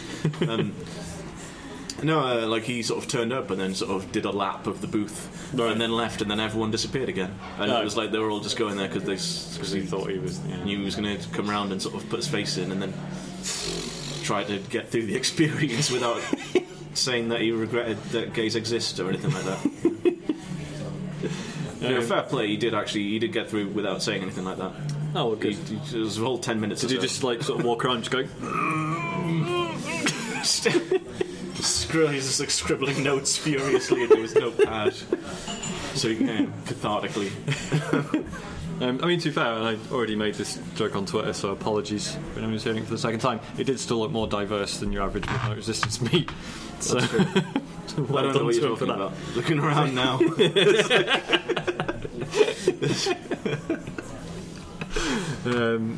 So that came out this week and was interesting. Anything else, or should we do questions? I can't remember anything at all that's happened. That's good. No, I'm done. Wicked. Right, I'll get the tweet decks out then. Okay. Remember to insert a break here. No, I'll just carry on, it's fine. No, it's important. It's important to insert a break. Why is it important to insert a break? It's important to have that kind of structure. It's just like a sound. Yeah, but that's fine. Trust me, it's psychological. We need to break it up into different segments and keep it routine. Okay. And then the listeners will just feel a bit more comfortable, basically. All right, fine. Right, I'm going to scroll past all of Ian's rubbish questions. Thanks for those, Ian. No, do them. Do you want to do? I've noticed. Ian's been asking a load of facetious questions about gender representation in games, and I'm going to guess that it's because I'm on the show. I think it may be. So he wants to make fun of a minority to see how I react, which is very why big I'm not, and clever. Which is why I'm not going to give him the satisfaction of reading them out. We've got tapes, Ian Dixon. We've got tapes. We've got tapes. All on tape. Okay, Sean McTiernan asked what happened to the episode with Chris Bannon, which we've already answered. Are we actually going to do what? Okay, carry on. What? Are we going to give that McTiernan airtime? Go on. Yeah, we're going to give that McTiernan airtime. He does a nice interview with the guy who wrote the book about Earthbound, and a bunch of other stuff. Right, Rude as Heck says, what game's shitty dialogue would be massively improved if it were written in rhyme, like Child of Light? The thing with that question is the dialogue in Child of Light, which I probably should have talked about at the start, but I didn't, never mind, is the dialogue is rubbish despite being written in rhyme, or possibly because of it. He's not saying that it's... he's not necessarily saying that... Okay, it would be improved it was improved in Child of Light. Just saying if it rhymed like it. Okay. Like if you were playing like Call of Duty, and... You're playing Call of Duty World War I edition, and you're in a trench, and you're following Siegfried Sassoon.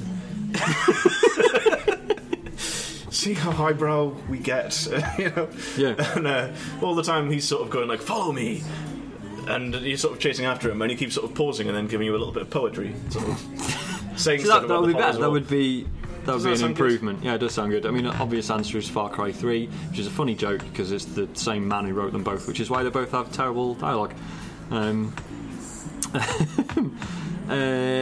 Paul Watson says body pillow or real doll. Body pillow. Body pillow, because I think real doll's just creepy. It's just like having a corpse sleeping on you. Like, I know you can warm them up by putting them in the bath, but I imagine that wears off by the morning. So no thanks. I think a body pillow is probably more versatile, you know. True. Yeah. He's changed name. He's called Athene now. He used to be the One Allen, and now he's Athene Allen. Don't know what that means, but thanks for listening. He says I've been in Japan and everyone I street past is playing Monster Hunter 4. How jealous of them are you? Incredibly jealous. I'm not jealous at all because I accept this is the nature of time. At least we know it is actually coming out. I think if you asked this question 6 months ago, I'd have been really fucking jealous because there was still no confirmation if it was coming here or not. But now still, it is. what burns me, like it's like if this was about Yakuza 5, Yeah. or just any like. Yeah, I mean, yeah, that's yeah. the thing Andy was saying the other day how he doesn't want to. Andy said a thing the other day. Did he? He said he didn't want to start playing any of the Yakuza games, Right. Because he knows he can't. Get really into it, Yeah, and then he yeah. would get shut out by the fact that they're not going to translate Yakuza 5. Yeah. And this is like I really want to play what's it, Yakuza Isin or whatever, the ones that are like the ones that are set in Oh yeah, in like feudal period, 16th century or something Yeah. like this, and you're kind of romping around with a couple of swords. Because Yakuza, I swear, like Yakuza is one of the best, like surprising discoveries that I've made. Yeah, I still need years. to. I played a bit of the first one. I thought about. I almost brought Yakuza 4 with me Yeah. on this to come and see you. What are the modern ways of playing Yakuza 1 and 2? Are there any? No. Okay. It's PS2. There's a Japanese. In Japan, they released an HD remake Okay. for, I think it was the Wii U, of all things. Right. And even though that the two games have already been translated, obviously, because they're out on the PS2, Yeah. they are not going to release that in the West. Brilliant. Because this doesn't sell very well. Yeah. But No. it's genuinely really good. And like I'd recommend that everyone sort of like if you like good video games and you own a PS3, then you should definitely consider buying Yakuza 3 and all 4 because they are both really good games. They're funny and they're just. It's like nothing there about Yakuza 4. Like it's like GDA, but just funny and really well done. Yeah. And, like it's a lot more interesting, basically. But if people rushed out and bought all these copies of Yakuza 4 en masse now, it would not make any difference to anything at all because you'd buy them all second hand for like £5. Yeah. It's a good bargain, but it doesn't really help. No. Right, so Richard Burns says, I got my hands on an Oculus Rift. What kind of game should I make? Now, I have no idea because I haven't even used one. From what I've gathered from a friend of the show, Andy Kelly, is that he prefers it just for things like not even games, just walking around looking at things, which sounds about right. Like I can't imagine just spending a long time using it. Like you know, I can't. I think more than half an hour would send me fucking mad. What kind of game should he make? Just whatever he wants, basically. Great answer. Well, in a nutshell, when you're sitting down and think, what am I going to make? Yeah. Think of what you want to make, and then make that.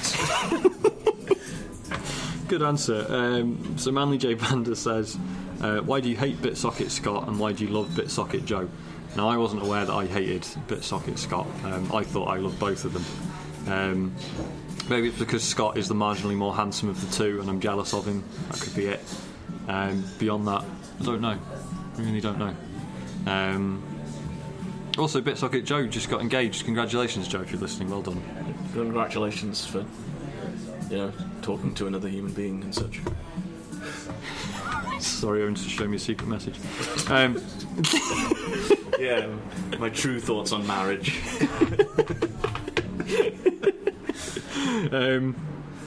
Right, what we did. I'm just skimming past more questions from Ian. Louis Proctor says, in the new Wolfenstein, the Nazis won. If you could live in a timeline with an alternative war outcome, which would you change? I'd like to live in an alternative outcome where the war in Iraq and Afghanistan had an actual outcome. Just had an outcome. Yeah, seeing satire.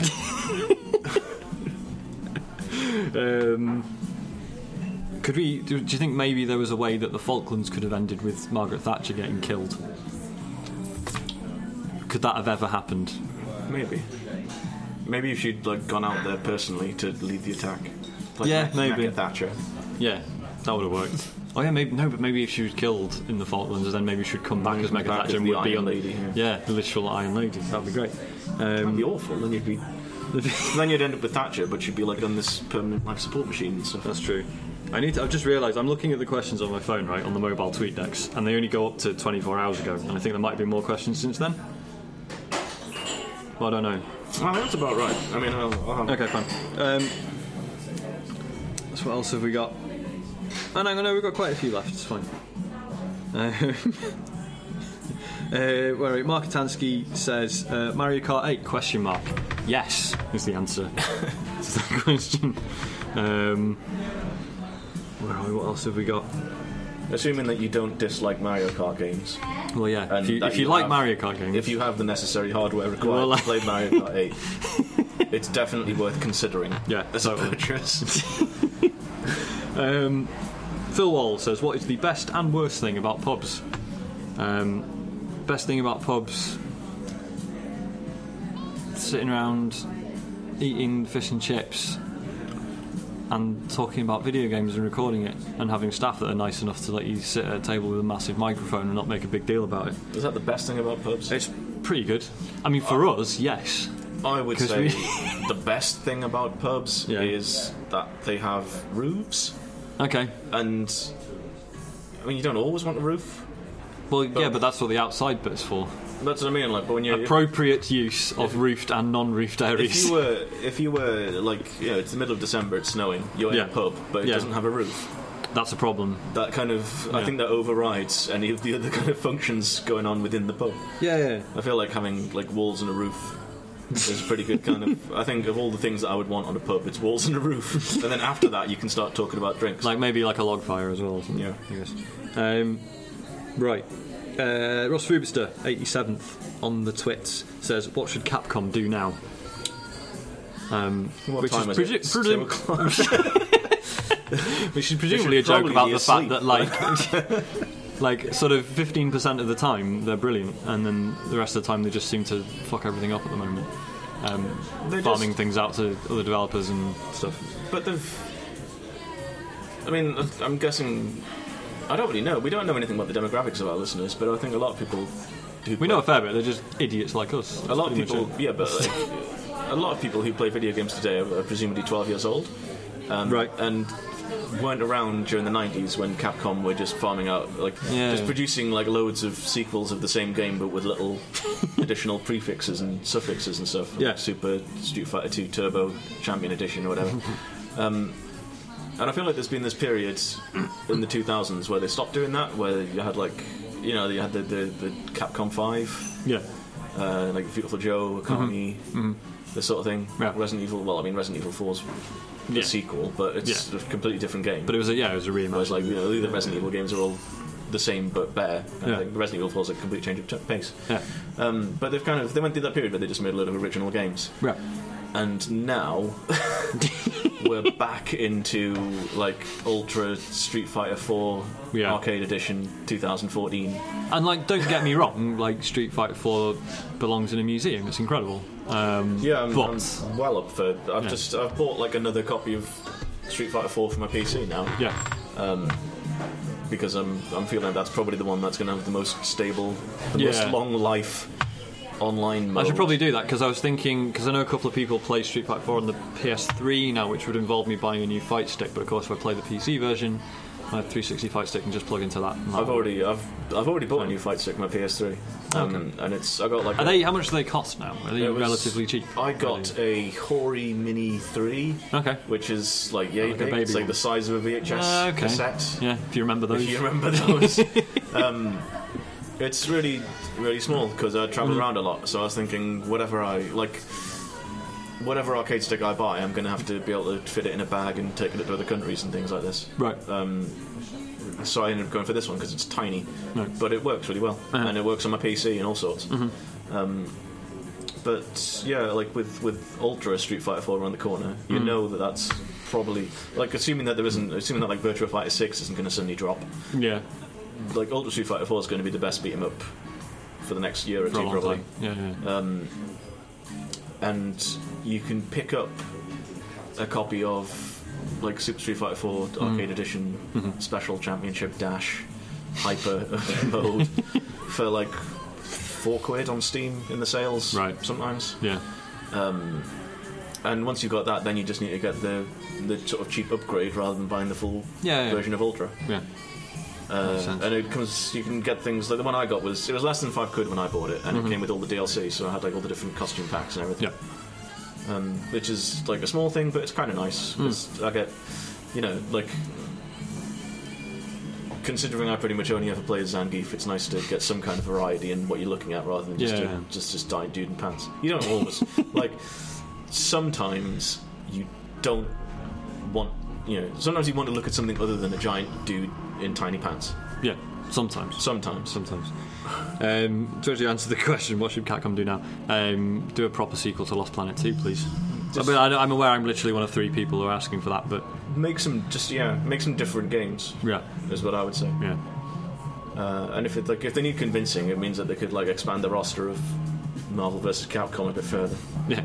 Just as an excuse to make new characters small. Yeah, every new IP we come up with is more DLC for Marvel vs. Capcom. So DLC, that's money in the bank. Phil Wall also says, if they call Shaggy Mr. Boombastic, what do they call you? I don't think anyone calls me anything. I don't think I've ever had a nickname like in my entire life. I don't have any like remarkable personality characteristics or traits that anyone can latch onto. Like Mister, is what you're saying. Yeah, like I had a friend who, when I was in high school, he was really good at doing like caricatures, and he just always insisted that I was impossible to draw because I didn't have a single like defining feature. You just like draw an egg. Draw like a big afro on the top. Yeah. Okay. Well, this is before I grew my hair, so okay. I mean, obviously once that had happened, that was it, and then I shaved that off. That's me. Is that what that was about? Was that like I need throw something. a massive afro in order to develop some kind of personality? Yeah, pretty much. It was either that or a beard, and now I've got a beard instead, so that's fine. I think you've made the better choice at this point. Yeah, definitely. For what's worth. Phil also says, "Have you ever been brought to the yard by someone's milkshake? What flavour would work best on you?" I don't think I have, but I think probably some kind of like strawberries and cream.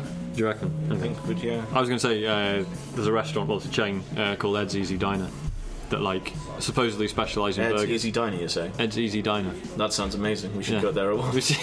Well, it's only Ed's Easy Diner. It's only like 40 minutes up the road, but we've just eaten. So Ed's Easy Diner, 40 minutes up the road. They do a great malt shake, which is money in the bank, Sean.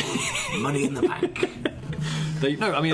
Their main thing is like it's burgers, but like the burgers aren't actually incredible. But I will go for the malt shake, which basically essentially means I am going to their yard specifically for their malt shake. Do we get like a cut of lifetime sales of their malt shakes? I think we do. Yes, excellent. Or at least the ones I buy. See, we're not a food podcast. No, We've should got be. no obligation. Maybe we should be. We have no obligation to be unbiased about food. We can do as many product placements about food that we want. Maybe this is our thing because like Andy's threatening to start a wrestling podcast, right? Which I cannot contribute to. I absolutely support him in his decision to do that, but I will never listen to it because I have no interest in wrestling. However, shall we do a food podcast? No. No. Okay, fine. Who's next? Gary Dutton, whatever his name is. You are tasked with getting Nigel Farage and Roger Helmer into video games. What local multiplayer game would you recommend? That's a good question. Are there any like especially racist or homophobic local multiplayer games? I can think of plenty of racist and homophobic local multiplayer games, but they're not ones that I would generally recommend. No. I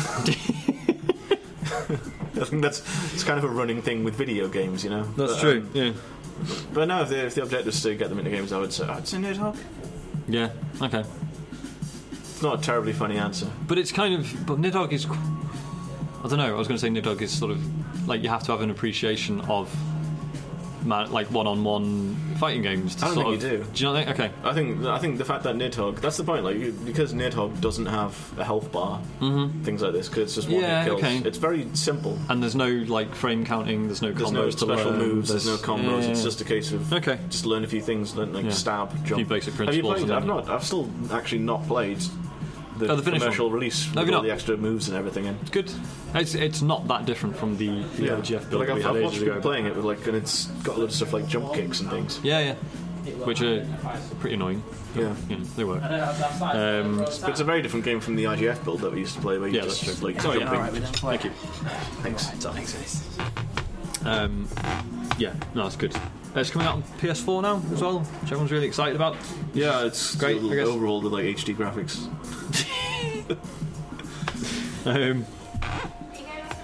Christian, aka Fighting JC, which I choose to assume stands for Jesus Christ. Does that mean he is Jesus Christ that fights, or is he fighting Jesus Christ? Fighting_JC, I don't know. Yeah, I'd say Yeah. I assume he's fighting Jesus. He's fighting. Okay, fine. He says, "What are your non-alcoholic?" Actually, I don't know if there's a space. If there's a space, I think it's more like fighting JC, like he is Jesus. If it was fighting JC, Okay. I would read that as a sentence. He says, "What are your non-alcoholic beverages of choice?" And we've both just had a Fentimans Curiosity Cola, for which we will now get a cut of the lifetime sales. I wish. Marginal Glass says, "When was the last time we got played like a damn fiddle?" I think we've already answered this one, haven't we? Or was that on maybe that's on the lost episode? I think that might have been the last episode, because I'm sure Ian asked that. Yeah, pretty sure he did. The Ian Dixon. When was the last time you played like a damn fiddle? I don't know. When was the last time I was genuinely fooled by... I don't know. And like, because it's not just fooling someone, it's like manipulating them into a series of mistakes. I think the last time I was played by a damn fiddle, it was definitely at work. Okay. At my until recently, my sort of recent previous job. But I'm just don't. It was by a co-worker rather than by like management, say. So right, okay. It's not such a bad thing. Yeah, that's all right. It was my fault. Yeah. Okay, cool. Actually, no, last time I was played like a damn fiddle was when playing Trouble in Terrorist Town, the Gary's mod, where a friend of mine was like insisting to me for a good 5 or 6 minutes that he was on my side, and I believed him. And then, just out of curiosity, like I just turned around and shot him in the face, and turned out he'd been lying to me the whole time. How awful. Yeah. So eventually I stopped being played like a damn fiddle and shot a man. So go me. It's difficult playing games with friends. I played a game of Carcassonne the other day, where I was playing with some friends. We played a number of games, and they were talking to me because my friends sort of play regularly. And I was just got like a guest player, and they were saying how they used to have massive fights over putting. Like, so now we're talking about board games, rather than video games. So again, that's fine. Fascinating. Same thing. Well, there are several digital versions of Carcassonne, so that's fine. Yeah, that's true. Yeah, I don't want this to turn into the Little Metal Dog Show. Beef. Yeah, so they were saying that they used to spend a lot of time fighting over fields, right? And they would just use all of their little meeples to put farmers that's all over one the of the place. things in Carcassonne, isn't it? Is you sort of have to be careful to not overcommit to but then one day they all they got tired because they thought that was kind of spoiling the game, that they were devoting too many resources to that kind of thing. Okay. And so they started just kind of dividing the board up.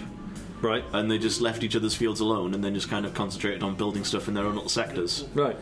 And then I sort of ended into the play, and my first couple of games, I think I won the first game because I was just going in and just playing as I normally play, where I just sort of just like charge in and try and disrupt everyone else's game plans and spend as much time just screwing other people over as I do actually scoring points on myself. Yeah, but that is how you play Carcassonne. Because that is basically how you play, yeah. But that's the thing. But my friends, like, 'cause as far as like.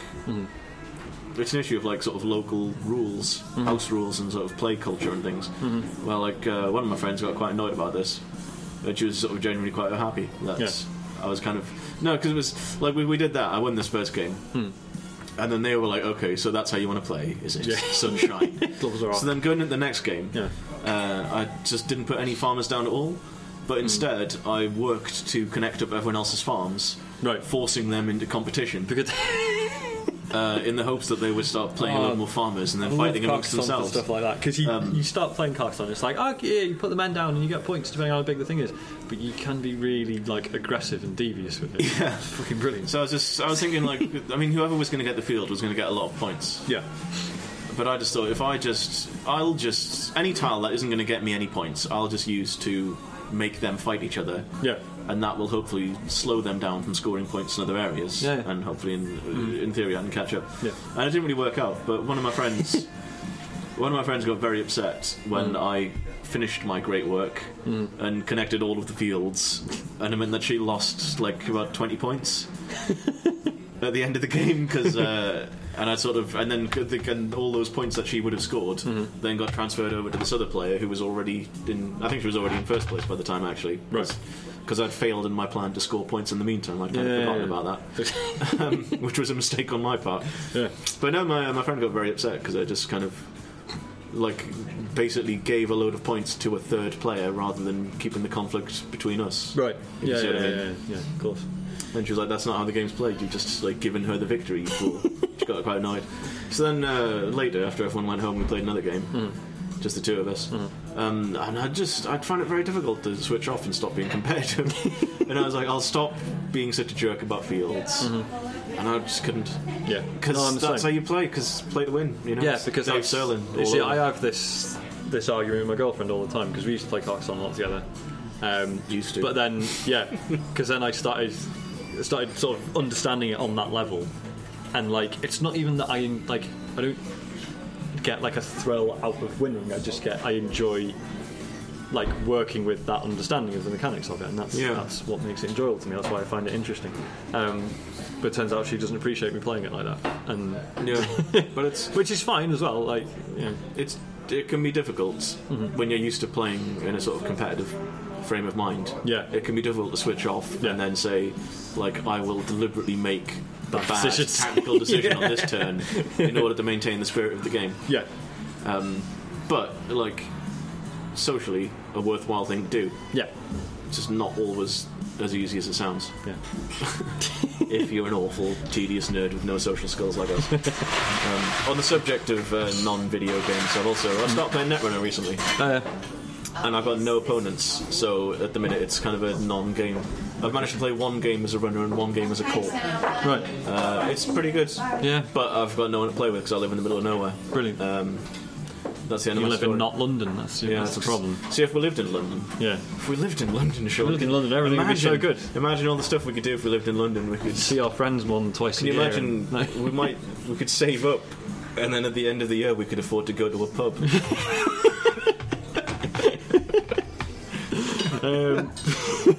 Right.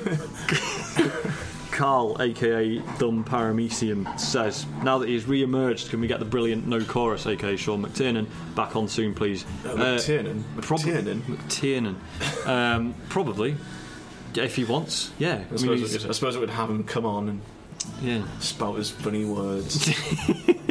I don't know. I think he seems to be under the impression that like a lot of the people who listen to the show don't appreciate him coming on, just because like he's like when we did the year-end show, there was a few remarks on Rulmuck and stuff. Apparently, everyone thinks he's like comes across as like really sort of miserable. Comes across as like really sort of intellectually superior and stuff. Whereas like I don't get that. I don't know if you saw, like he did this Ask FM thing, and like a lot of people seem to think that like we had beef with him, and we.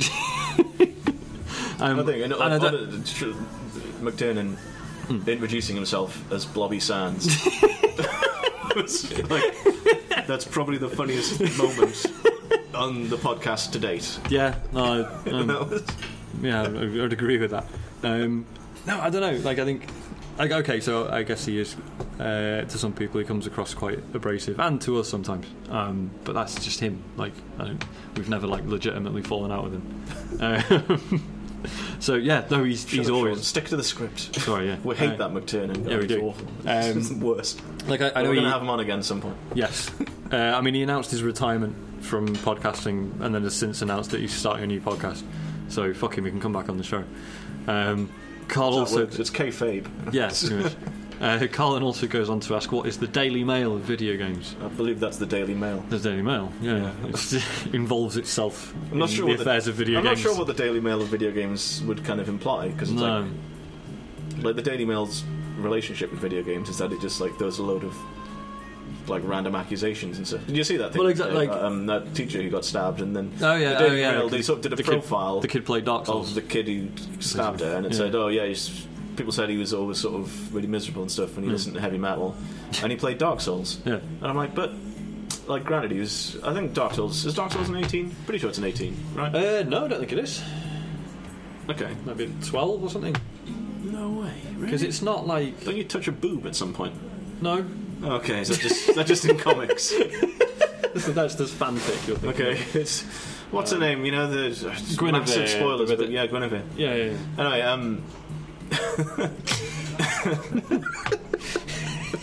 where was I? It does happen, but it's not canon. Yeah, I'm not sure. But I'm like Dark Souls is one of the best games to come out in this console generation, and I mean there are issues about age ratings and things like this, or whether you should have been playing it. But like, surely, like the fact that he's played Dark Souls just shows that he's got good taste in games. Yeah, that's pretty much. Yeah. Shrug, you know. And whatever. And plus, like that, yeah, like he was always miserable, and they really talked about it. Yeah, welcome to being a fucking teenager. Yeah, I kind of read the profile and I was like, yeah, that sounds a lot like me. Yeah. Except up to the point where he stabbed someone. I never actually got around to doing that. That's the turning point, isn't it? But Daily Mail. I mean, I suppose if we were less intelligent, Daily Mail of video games is those people on Twitter who are always getting angry about things. But that's not this show, because we know better than that. It's, the Daily Mail of video games is the Daily Mail. It's the Daily Mail, basically. Yeah. Can you think of a game that sort of gets reactionary and those sorts of wild accusations at things for no reason? No, not really. I mean, so maybe I suppose the most Daily Mail video games you need a game that's incredibly right wing, which a lot of them are. So like pick a first person shooter, I guess. Yeah, beyond that. What's the most right-wing first-person shooter you can think of? The most right-wing first-person shooter? I don't know. Exactly. Like one that actually... I mean, obviously, we're using right-wing quite loosely in that we're talking about games that have a military in that is fighting people for little reason. But like actual sort of right-wing ideals and politics... Nah. I guess, like, depending on where you go down, you could say Mass Effect, but that's kind of part of the thing. Yeah. You can role play. You can role play like an intense space racist. Yeah. In Mass Effect. But that's not what the game is about. But there are any games that like encourage you to be right wing and to be like, fuck the little guy, I'm looking after. I'm struggling to think of a game that sort of takes a particularly strong, except for maybe there's one. What was that? That fella who did Earthworm Jim who turned out to be like some mad racist. Doug TenNapel. We didn't do Earthworm Jim as such. He did the art and the concept. But didn't he? He made some other game, didn't he? Or was that what the Kickstarter was about? Maybe. He did some Kickstarter recently. He had some game with a load of like plasticine models and stuff. It's like sort of a spiritual successor to the Neverhood. Yeah. Or Skull Monkeys, whichever one came last. But I did wonder whether that was. Was it the content of the game itself that might have upset people? I think it was just his involvement. A game like that seems like... I mean, I don't know much about the game, but no. A game like that seems like the best kind of contender for a game that's got like really intense right-wing ideals at its heart. Yeah. Given that we're not going to see any games made by the Ultimate Warrior anymore, I think that's your next best hope. There was always a chance that Warrior was going to come out with like a Twine game about how to fix America, something like that. Return to base values, return to the free market. Yeah, of course. Right, that is the end of the questions as my phone has chosen to load them. So I think we've been talking for about nearly 2 hours. So that's probably fine. Right, thanks for listening, I guess. I hope this recording's works and doesn't We've got sound like loads crap. more questions. We've Oh, got. have we? Oh, okay. Oh, carry on. Okay, we've got Dumb Paramecium asks Dull Jam ? And the answer is yes. Yes. We did. Yeah, that was in We January. did another one. We'll do and another one we'll next do another January. One. Yeah. There's a Renegade 6 Killer asks, have you chosen a pub that serves Fentimans Cola? Again, yes. Obviously. Which was it? Gavler 2505. Something called Gavin. Which video game character would be the most considerate lover, and which one would treat you like a whoosh rag? What? I assume that is a rag for doing your wanks into. Sean, we're in a pub. Sorry. So who'd be the most considerate? The most considerate lover. I don't know. Solid Snake. Probably Solid Snake. No, I don't know. Like Big Boss wouldn't. Big Boss would. Big Boss is kind of a jerk. We know Yeah, this. yeah, But Solid Snake. yeah. Yeah. Yeah. Okay. I mean, one would treat to be you fair, better? Solid Snake is the answer to most. Yeah. Which one would be the most considerate Questions. lover? Solid Snake. Which one would treat you the worst? Liquid Snake. Okay. Maybe Solidus. Yeah. You wouldn't really. I don't know. No, Solidus would probably be all right. Yeah. Like he'd The scheme president. against you, but he'd be pleasant. Yeah. He'd be affable towards you and He'd be- to your face. Be polite. Liquid Snake would just like he would Be a dick. throw you like out of bed and off the top of the tank. Basically. Phil Wall asks, "Piss Town?" ? And the answer is yes. Yes. Again, that's I've specifically come to Cheshire to ensure Make that sure I Sean's finally fucking play. Piss Town stuff gets done. Hands in the Jam asks, "Which video games character has the nicest smell?" Video games character has the nicest smell. Well, I don't know. Good one. Who'd smell the nicest? You have to be, I mean, because most video game characters do a lot of physical activity, so they probably all smell pretty bad. I can't think who. Oh, he smells nice. What about Gracie from Animal Crossing? Yeah. Oh, well, no, they're all animals. They'll have a bit of a sort of funk about them, a bit of musk. Yeah, but Like, but Gracie's very well groomed. she's a dog. I suppose, yeah. So I suppose being like anthropomorphized. Right, she is a giraffe. Oh, is she? Oh, okay, I'm Point getting one. confused. Okay, Secondly, fine. in the Japanese version, she is actually a guy, Oh, and that's kind of it's a thing. How like Right. in the Japanese version, Gracie is a really camp oh, interior decorator, right. whereas in the Western version, They just made it a woman. they've just turned him into a woman. Interesting. I suppose, But also, like, being with all, Gracie has a really long neck, which means going to be spraying on like a lot of cologne. cologne. Yeah. Yeah. And I suppose being anthropomorphized animals, they'll go. Well, I mean, there's a salon, isn't there? You definitely have like baths Yeah. and showers and stuff in Animal Crossing. Yeah, That's- yeah. of course. Okay. Okay, Hands in the Jam again. When Sonic dies, he falls off the lower screen. As a child, I thought this meant Sonic has gone to hell. Was I right? Well, the Sonic games did go to hell, Yeah. so And continue to do so on a Continue to regular do so. basis. So yeah, spot on. basically, yes, that's the kind of fail state. I guess Yeah. Sonic the Hedgehog is the tale of one young hedgehog's redemption.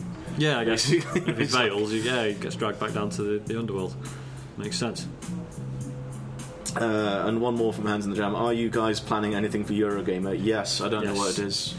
A don't bunch think of you know things. either at this No, point. we don't really. The answer is yes, but Sean and Andy, and to a lesser extent myself, need to hash out what that's going to be, and Yeah. then we need to cross our fingers and hope that it actually happens. Yeah, I mean, there will be at least one sort of tournament. Obviously, I have to defend my Mount Your Friends crown, or crotch, as it may This be. is tricky. I don't because I wasn't sure if we were going to have another one this year. another Well, one. yeah, I mean, this is the thing. Like, we did it, and we were like, "Oh man, that was amazing. We should do that again next year." And now it's kind of like, "Yeah, but there's other games."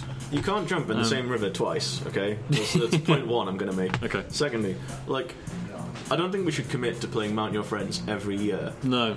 and I think it's better to cut it off after 1 year Yeah. than to do it for like 3 years. Yeah. I think it's better to pick a new, like, up and coming. Well, this is the thing. independently developed e-sport. You see, I absolutely want to do something to do with Gang Beasts, Yeah. which seems perfect for the sort of event we've run in the past. So yeah, I mean, there was talk of just doing like 3 nights, just doing like one Gang Beasts, one Mount Your Friends, and then the meet proper. We don't know. It depends how many nights we can have loading bar for or whatever, wherever we end up doing it. there'll be something on, because I know like some people, God bless them, have been saying they're holding off on buying their tickets until they know which night we're doing something on. I think it's pretty definite. I don't know. I think Andy said what day he's going to. Did he? Well, I think basically we just want to make sure it clashes. I'm with pretty the, sure that the night has been settled on. I'm pretty sure that. Okay. I mean, from what I've recalled from sort of Twitter crosstalk, yeah. I'm sure there's like one day that Andy managed to get a ticket for Eurogamer, and that was. Well, we're definitely there. Sort of. I think I'm arriving Wednesday evening, and then I'm there. Yeah, I think it was Sunday. Thursday was the day. Okay. But Well, I'm we'll not see. sure. I'm not sure though, so I wouldn't want to commit to that. Yeah. There'll be things on most evenings, I would have thought. And like, even if there isn't a thing on, like, we'll be around. So if you just give us a shout, we'll hang out and play 3DS games in a pub. Yeah. I just did a thumbs up. Man, and I was couldn't see gonna. it. Oh, see, get to go on that topic of like things about the podcast that we could improve. Right. And like ways that we've kind of deviated away from what we were working on at the end of the Dark Zero days and stuff like this. I was going to make a really funny joke about how a lot of podcasters try and come across as being a couple of guys chatting in a pub, and there is nothing more fundamentally worthless than just listening in on a conversation where two guys talk about video games in a pub. Like, you know, not naming any names, just, you know, a lot of podcasts out there, a lot of independently produced podcasts where it's just like, oh yeah, let's have a conversation about what's in the news this week and stuff. And like, we should have some guests But with on. just a dash of humour. Yeah, just, you know, bants. Yeah. You know? Yeah. Prance, podcast bants. Pants. What is the next question on the more up-to-date tweet deck? The more, yeah.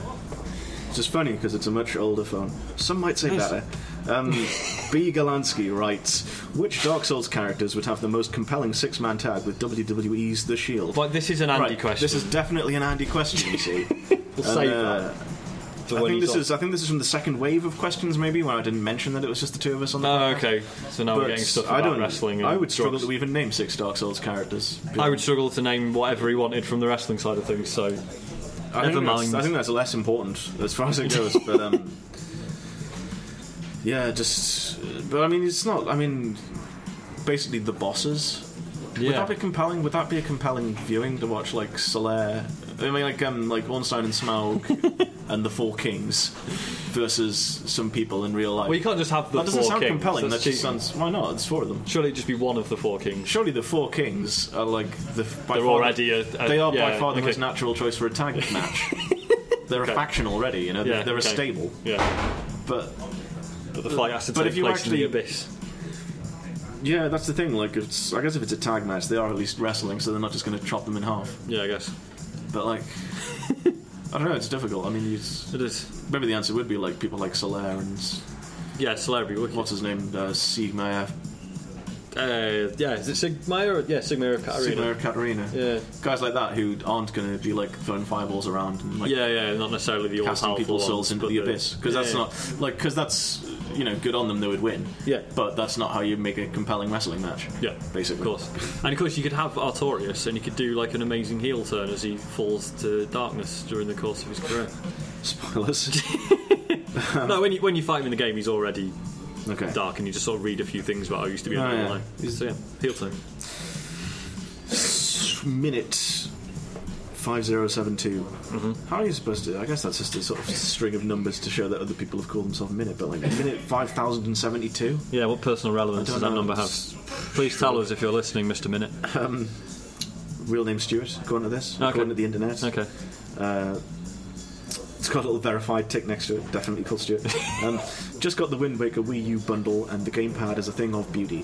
What is your favourite looking console or peripheral?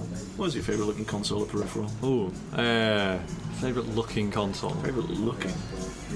They are mostly pretty ugly. And like if you GameCube. I think the GameCube. Which GameCube. colour GameCube is your favourite? I quite like the Spice You Orange. see, I owned the black one, which I liked, but I was always secretly jealous of the Spice Orange. Yeah, I'd say here. I had the black yeah. one, but Yeah. Spice Orange GameCube. Spice Orange is a good. Yeah. There's a site called like consolecolors.com or something Right. like that, which is just like a sort of photo database of Okay. limited edition console colours. Right. And basically there's like 2 or 3 dozen different GameCube colours. and it's going to be one of them. The GameCube's just a beautiful console. Yeah, it's a box that plays. It's a box that contains magical worlds.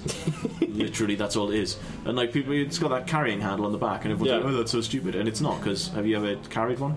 It's perfect. It's amazing. It's the GameCube. Easily, yeah. Nothing's beaten the feel of the GameCube power button as well. Beautiful. With that soft click at the end. Just should go in a museum, that tactile sensation. So, Stuart again. I've completed Spirit Tracks, but I've never played Ocarina of Time. Am I a bad person? The answer is no, because they're both children's computer games. And you're not morally obliged to play through any single one of them, yeah. So, you've done all right. Yeah, it's all right. You know, I mean, the real question is, like, are you nice to people around you? Yeah, that's more important. Do you kick animals in the street as you walk around? If you kick dogs as you walk down the street, you're probably a bad person. Yeah, that makes you a bad person, not having played it. If you throw squirrels in a toaster, if you blend frogs, that makes you a bad person. But not playing Ocarina of Time, pretty low down on the list. I mean, for one thing, it's not even the best Zelda.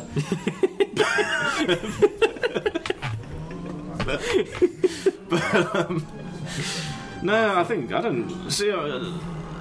been really reluctant to talk about Zelda games too much on this podcast, because I have just had 2.5 hours of Zelda chat on the previous episode. Yeah. I don't think Ocarina of Time has aged all that well.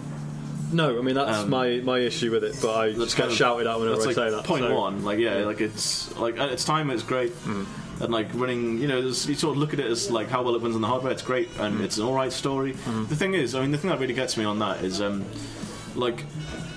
I played through Twilight Princess, I just found a lot of it, it's beautiful, and it's it's the sequel to Ocarina of Time that everyone apparently wanted, and all this kind of business.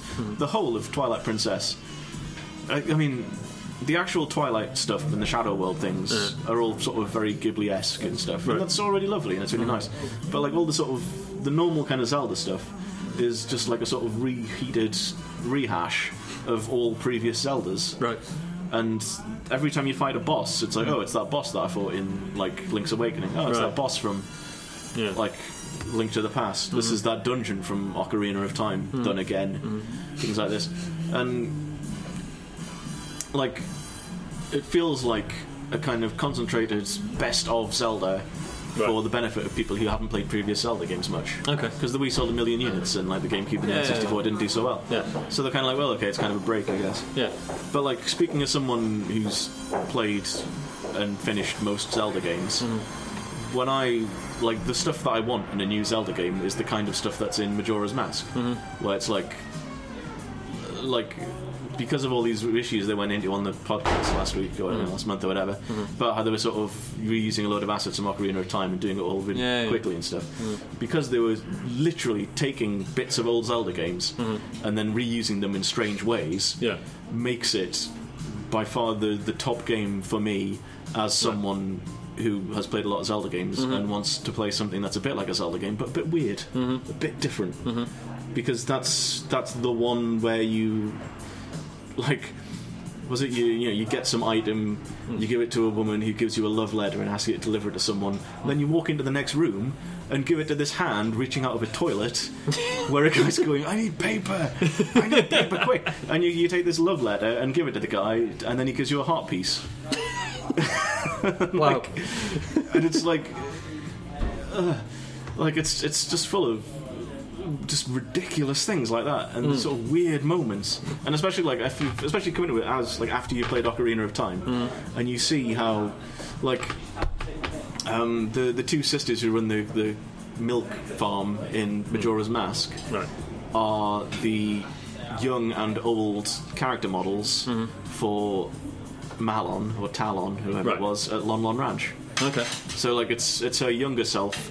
In Ocarina of Time, it's her younger self and her older self. Right. And then in Majora's Mask, the same models are used to represent an older sister and a younger sister. Okay. And stuff like this. Yeah, and there's something about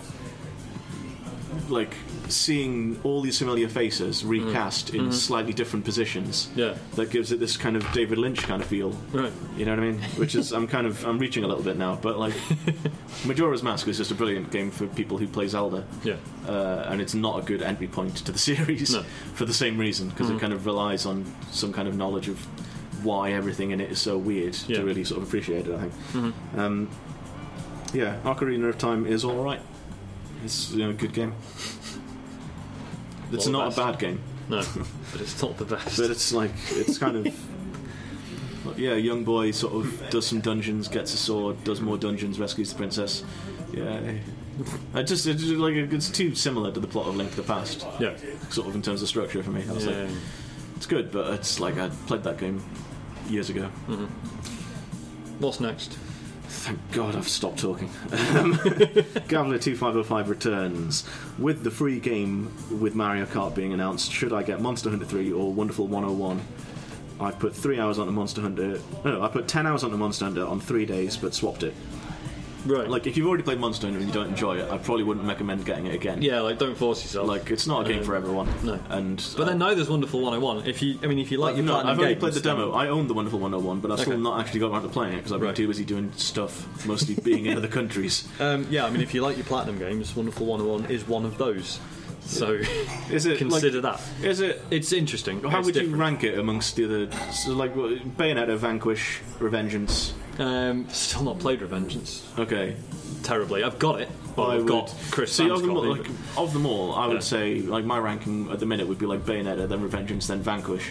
Okay. And this is like an incredibly tedious conversation because it's like 10. It's like a small number of games that are all like grade A, 10 out of 10 games. And then sort of nitpicking over. And then I'm pretty sure Andy would say Vanquish is probably his favourite. I think he probably would. Yeah.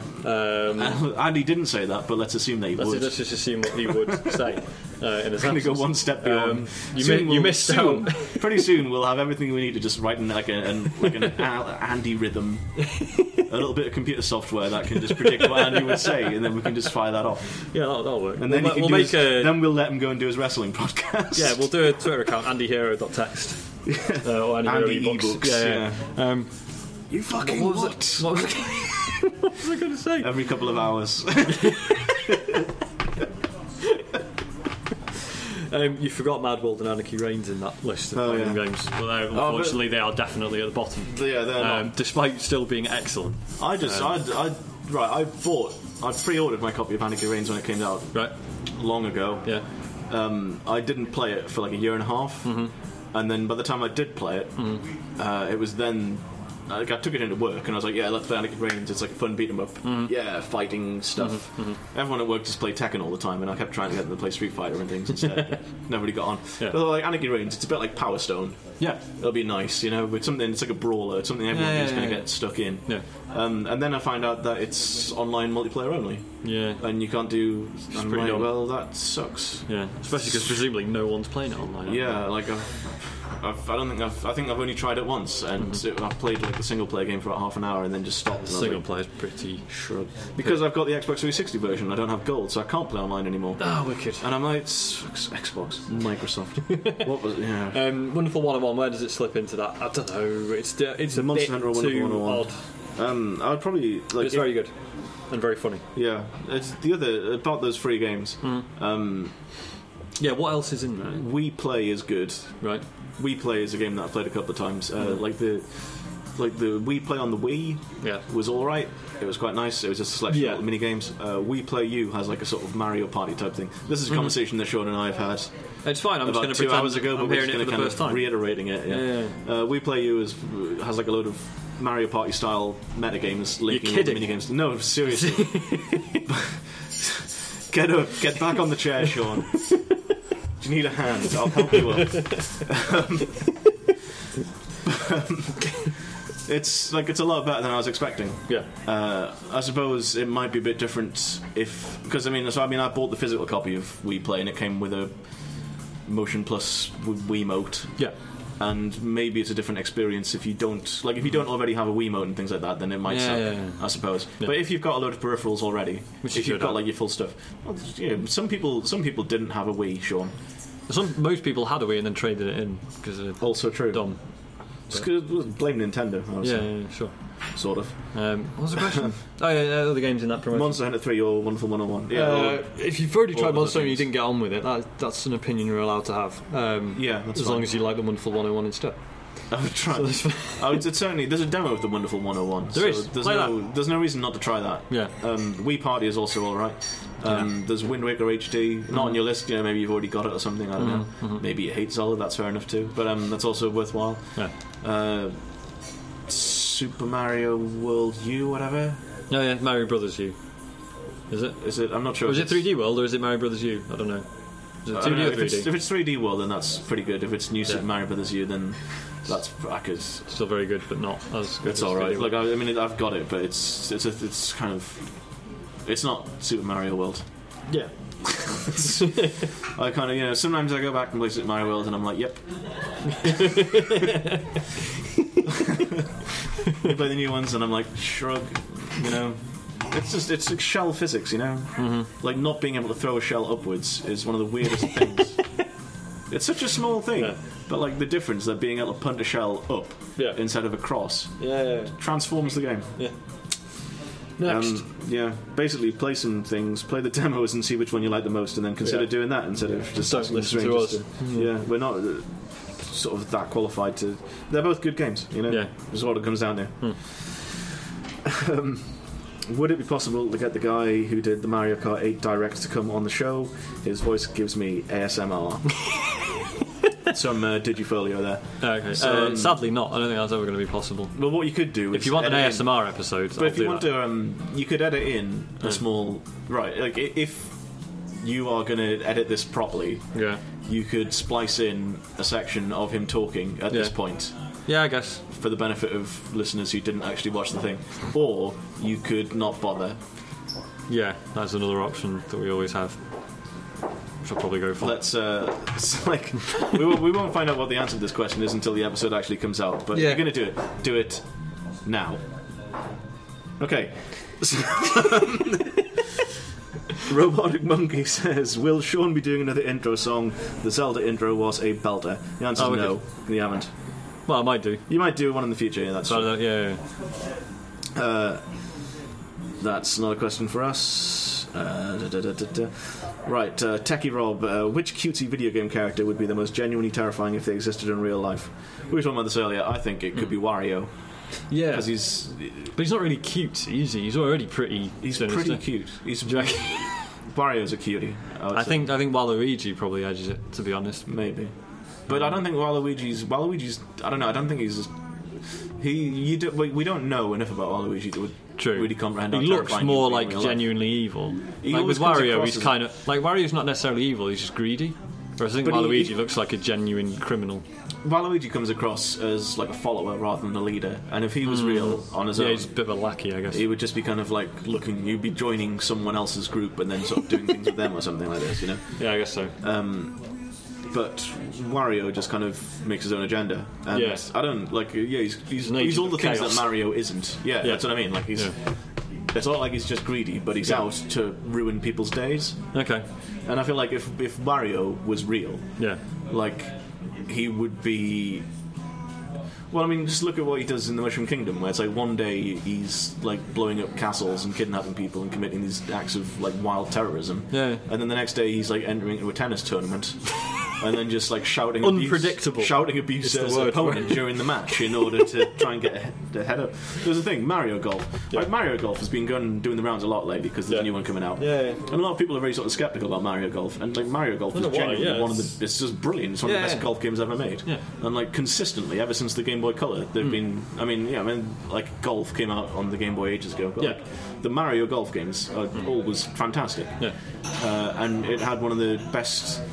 On the GameCube, he used to be able to do taunts during the match by pushing, I think it was like the D-pad or the C-stick or something while you or your opponent was lining up a shot. Right. And Wario had this amazing soundbite where he would go, "Good luck to me!"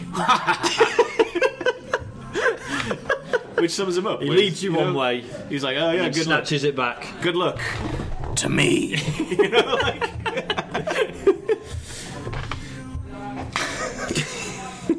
if Wario was real, like the world would be in trouble. Like we would all be on fire and getting beat at tennis.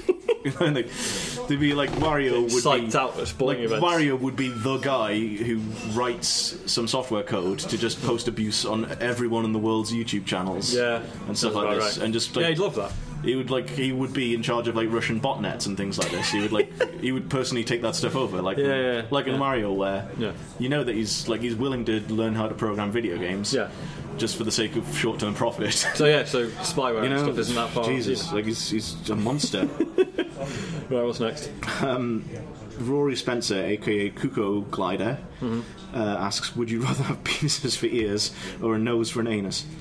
Well, the thing is, I think we've had a similar discussion before, where the crucial thing about the nose and anus, or the penis is do they still retain the function of what they've replaced? So do you have to hear through the penises, and do you have to poo through the nose? It's crucial. Because I think if it's... with an anus nose you can just hide it, whereas penis there's no hiding that at all. I think anus nose you could probably get away with. Yeah, probably, unless you could get some surgery, had to poo through it, in which case it would be really upsetting.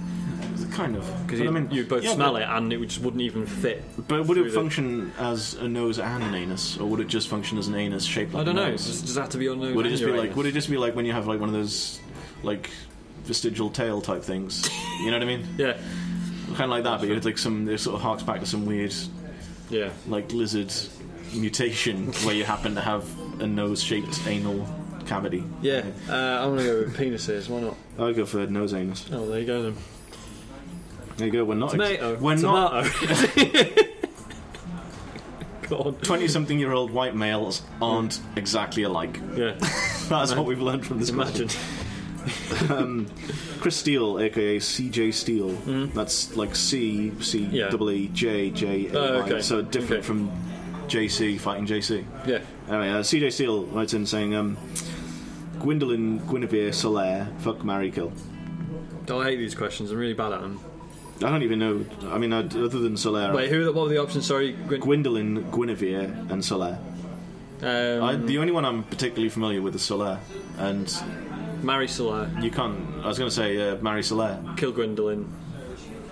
Is she one of the Covenant ones, or is that the other one? No, Gwendolyn's actually a guy, but was born under the auspice of the moon, which meant that he must be a girl, even though he's actually a guy. So he was raised as a woman. Difficult. Yeah. And then whatever. Next question. This one, right? What is the largest animal you could kill with your bare hands in a squash court? Andy will go bigger than Sean, guaranteed. Andy's not here. I feel like he's kind of... let's run with that assumption. With this, I feel like with a question like this, just as a bit of sort of question feedback, critique for the listeners. Like we've had a lot of stuff like this. But I think he's kind of shot his load a bit by saying Andy will go bigger than Sean, guaranteed, because whoever's reading the question, unless Andy is the only person reading the question, even then, like, let's assume what Andy would do more. So Andy told me yesterday but like by including stuff like that in the end of the question, that's obviously going to be read at the same time as the question. That's going to influence the results. So it's kind of, it throws the whole question in disarray. That's bad science. It's true. What's the largest animal you could kill with your bare hands in a squash court? In a squash court. No, so you kind of limited. That to restrict the size of the animal, or just your bare hands? Your bare hands are in a squash court, right, while your feet are attached to a large gun outside in the corridor. I feel the squash court is irrelevant because I'm not going to pick an animal that's bigger than a squash. I was going to say a squash court, but the squash court does limit the size of the animal. It also limits the animal's abilities. Like if you went for like a horse, the horse can't charge at you, for example. I don't know. I think a horse in a squash court would still be a pretty big threat. I would rather fight a horse in a squash court than in a field, because if it's in a field, it can just run at you from miles away. But you could probably kill a small whale in a squash court. Yeah, because you can't do anything. You just have to keep punching it. If you stamped on it, if you just kind of stamped on it a bit and then it died, would that count as a win? I don't think we should be answering. Or would that be like? I feel this question has taken a sinister turn. You feel the question, what's the largest animal you could kill with your bare hands in a squash court, has taken a sinister turn? Yes, I do. Okay. I feel like we're just stamping on defenceless animals. Alright, we'll get back to video game stuff. Yes, please. You walk into a room, Solaire holds a pistol. Yeah. You are told to choose either Final Fantasy VII, I'm assuming that you're going to buy FF7, and Titanfall. Hang on, what? What? So there you go. So, Immaculate Sandwich. You are told to choose either FF7 plus Titanfall as the last game you ever play. See, the plus should be an or there. I think it should be, yeah. Minor pedantry. Would you right? So, Solaire of Astora, in a drastic change of character, is going to shoot you. Okay. And you have to choose either Final Fantasy VII or Titanfall as the last game you ever played. So yeah, I've played Final Fantasy VII. I've played through it like 2 or 3 times. Yeah. Give Titanfall a go. Given the choice, I'd rather give Titanfall a go and just see what it's like. Maybe I could tweet out a quick review before I go. Yeah, why not? 6 out of 10. I've heard Titanfall's quite good. Titanfall's very good. I'm thinking of, well, I'm not buying an Xbox, obviously. No. Obviously. I might buy the PC version, but then it's EA, so presumably I need It's Origin. And I don't really want to install Origin, so I'm probably never going to play it. Which is a fair decision. Origin's actually okay, it's just irritating having to install another thing like that on top of Steam. I just really don't like EA. Yeah, that's you know, and like Origin itself is also kind of a faff, but and the fact that it's EA, just shrug. You know? Right, I really need the toilet. How many more questions have we got left? I'm going to say not many. It's actually quite a few, but I'm going to say not many. Skim them. Is Nintendo giving away free games to Mario Kart 8 and admittance that they're in trouble? Sort of, yes. But they can't not. But that doesn't mean it's a bad thing for the consumer. Yeah, like there's no hiding the fact that they're in trouble. If they didn't take steps to deal with the fact that they were in trouble, they would end up in even worse trouble. So it's not like it's a sort of it's not like a sort of an admission of weakness. So awful. Yeah, exactly. Now everyone's going to move in and kill them. No, that's not really how it works. Yeah. Why does Disco Zoo? This is Chairman Blau asks. Why does Disco Zoo have me in its grasp? I don't know. What is Disco Zoo? It's some iOS game that's awful, apparently. Okay, so that's why. Stop playing it. Play your Wayward Souls instead. Jerk. Woodfella has a whole string of questions. Is there a 9-year-old out there somewhere who is as excited to acquire an Xbone as I was a GameCube? Doesn't seem likely. No, I think it is very likely. I think what's changed is that you've grown up a lot. You're older now, and you've got bigger concerns on your mind, and you're just not excited about it, so they don't seem as exciting to you. Yeah. No joke, like a month ago, I was down in a park with a load of small children, including my 2-year-old nephew. That's my excuse. I was there just like pushing them on a swing and things and supervising them on a roundabout. I overheard a conversation between some kids who looked about 8 or 9 years old. One of them was trying to explain to his friends how the Xbox One was £5,000.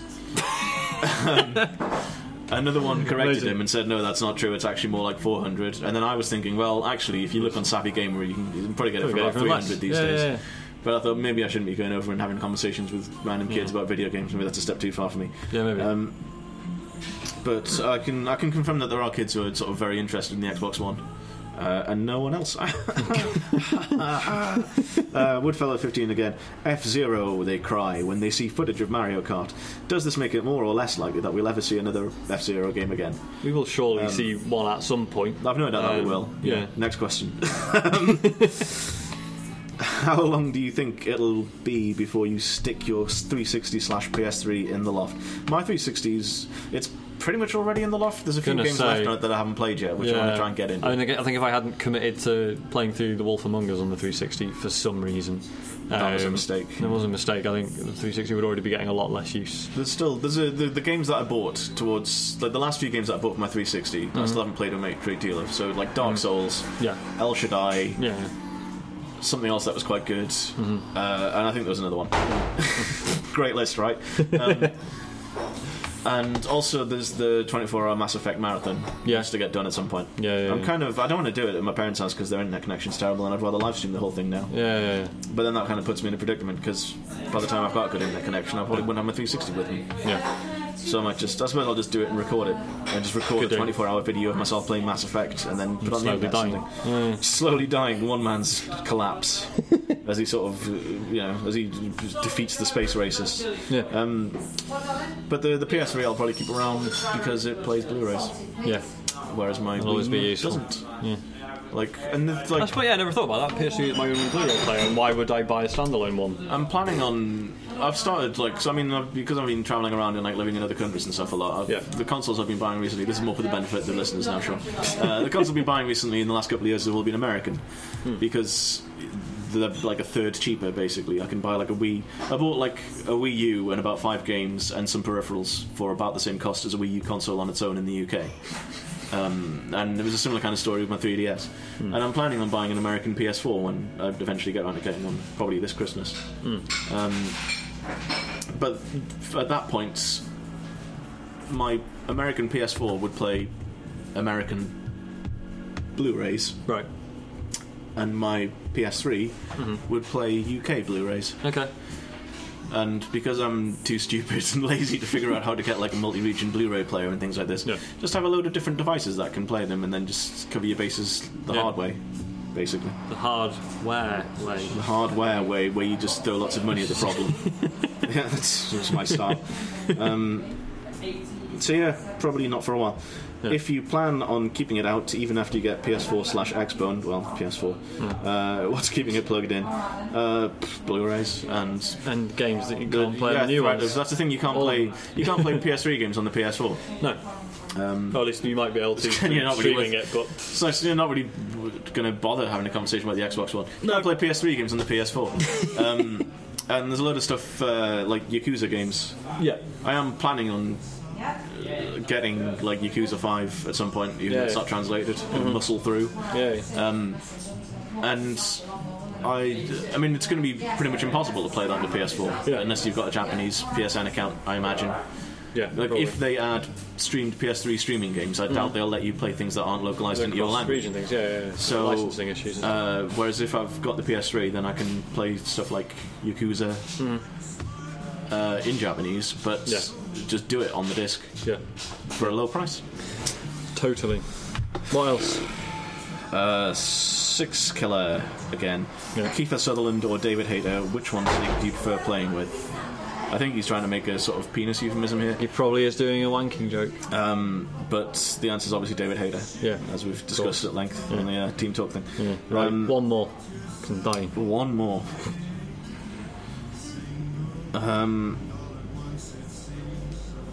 Oh, Jesus Christ, there's still questions coming in. Right, the one I'm going to select is, does Sean deliberately mispronounce Pokemon every single time? And the answer is yes, because he keeps doggedly using the Japanese pronunciation, even though he's not speaking Japanese. Yeah. Because he thinks it But makes it's a him... proper noun. So does that not mean... I always worked on the assumption that that means the pronunciation sticks. Have you ever watched the Pokemon cartoon? Yeah. How do they say it? They say Pokemon.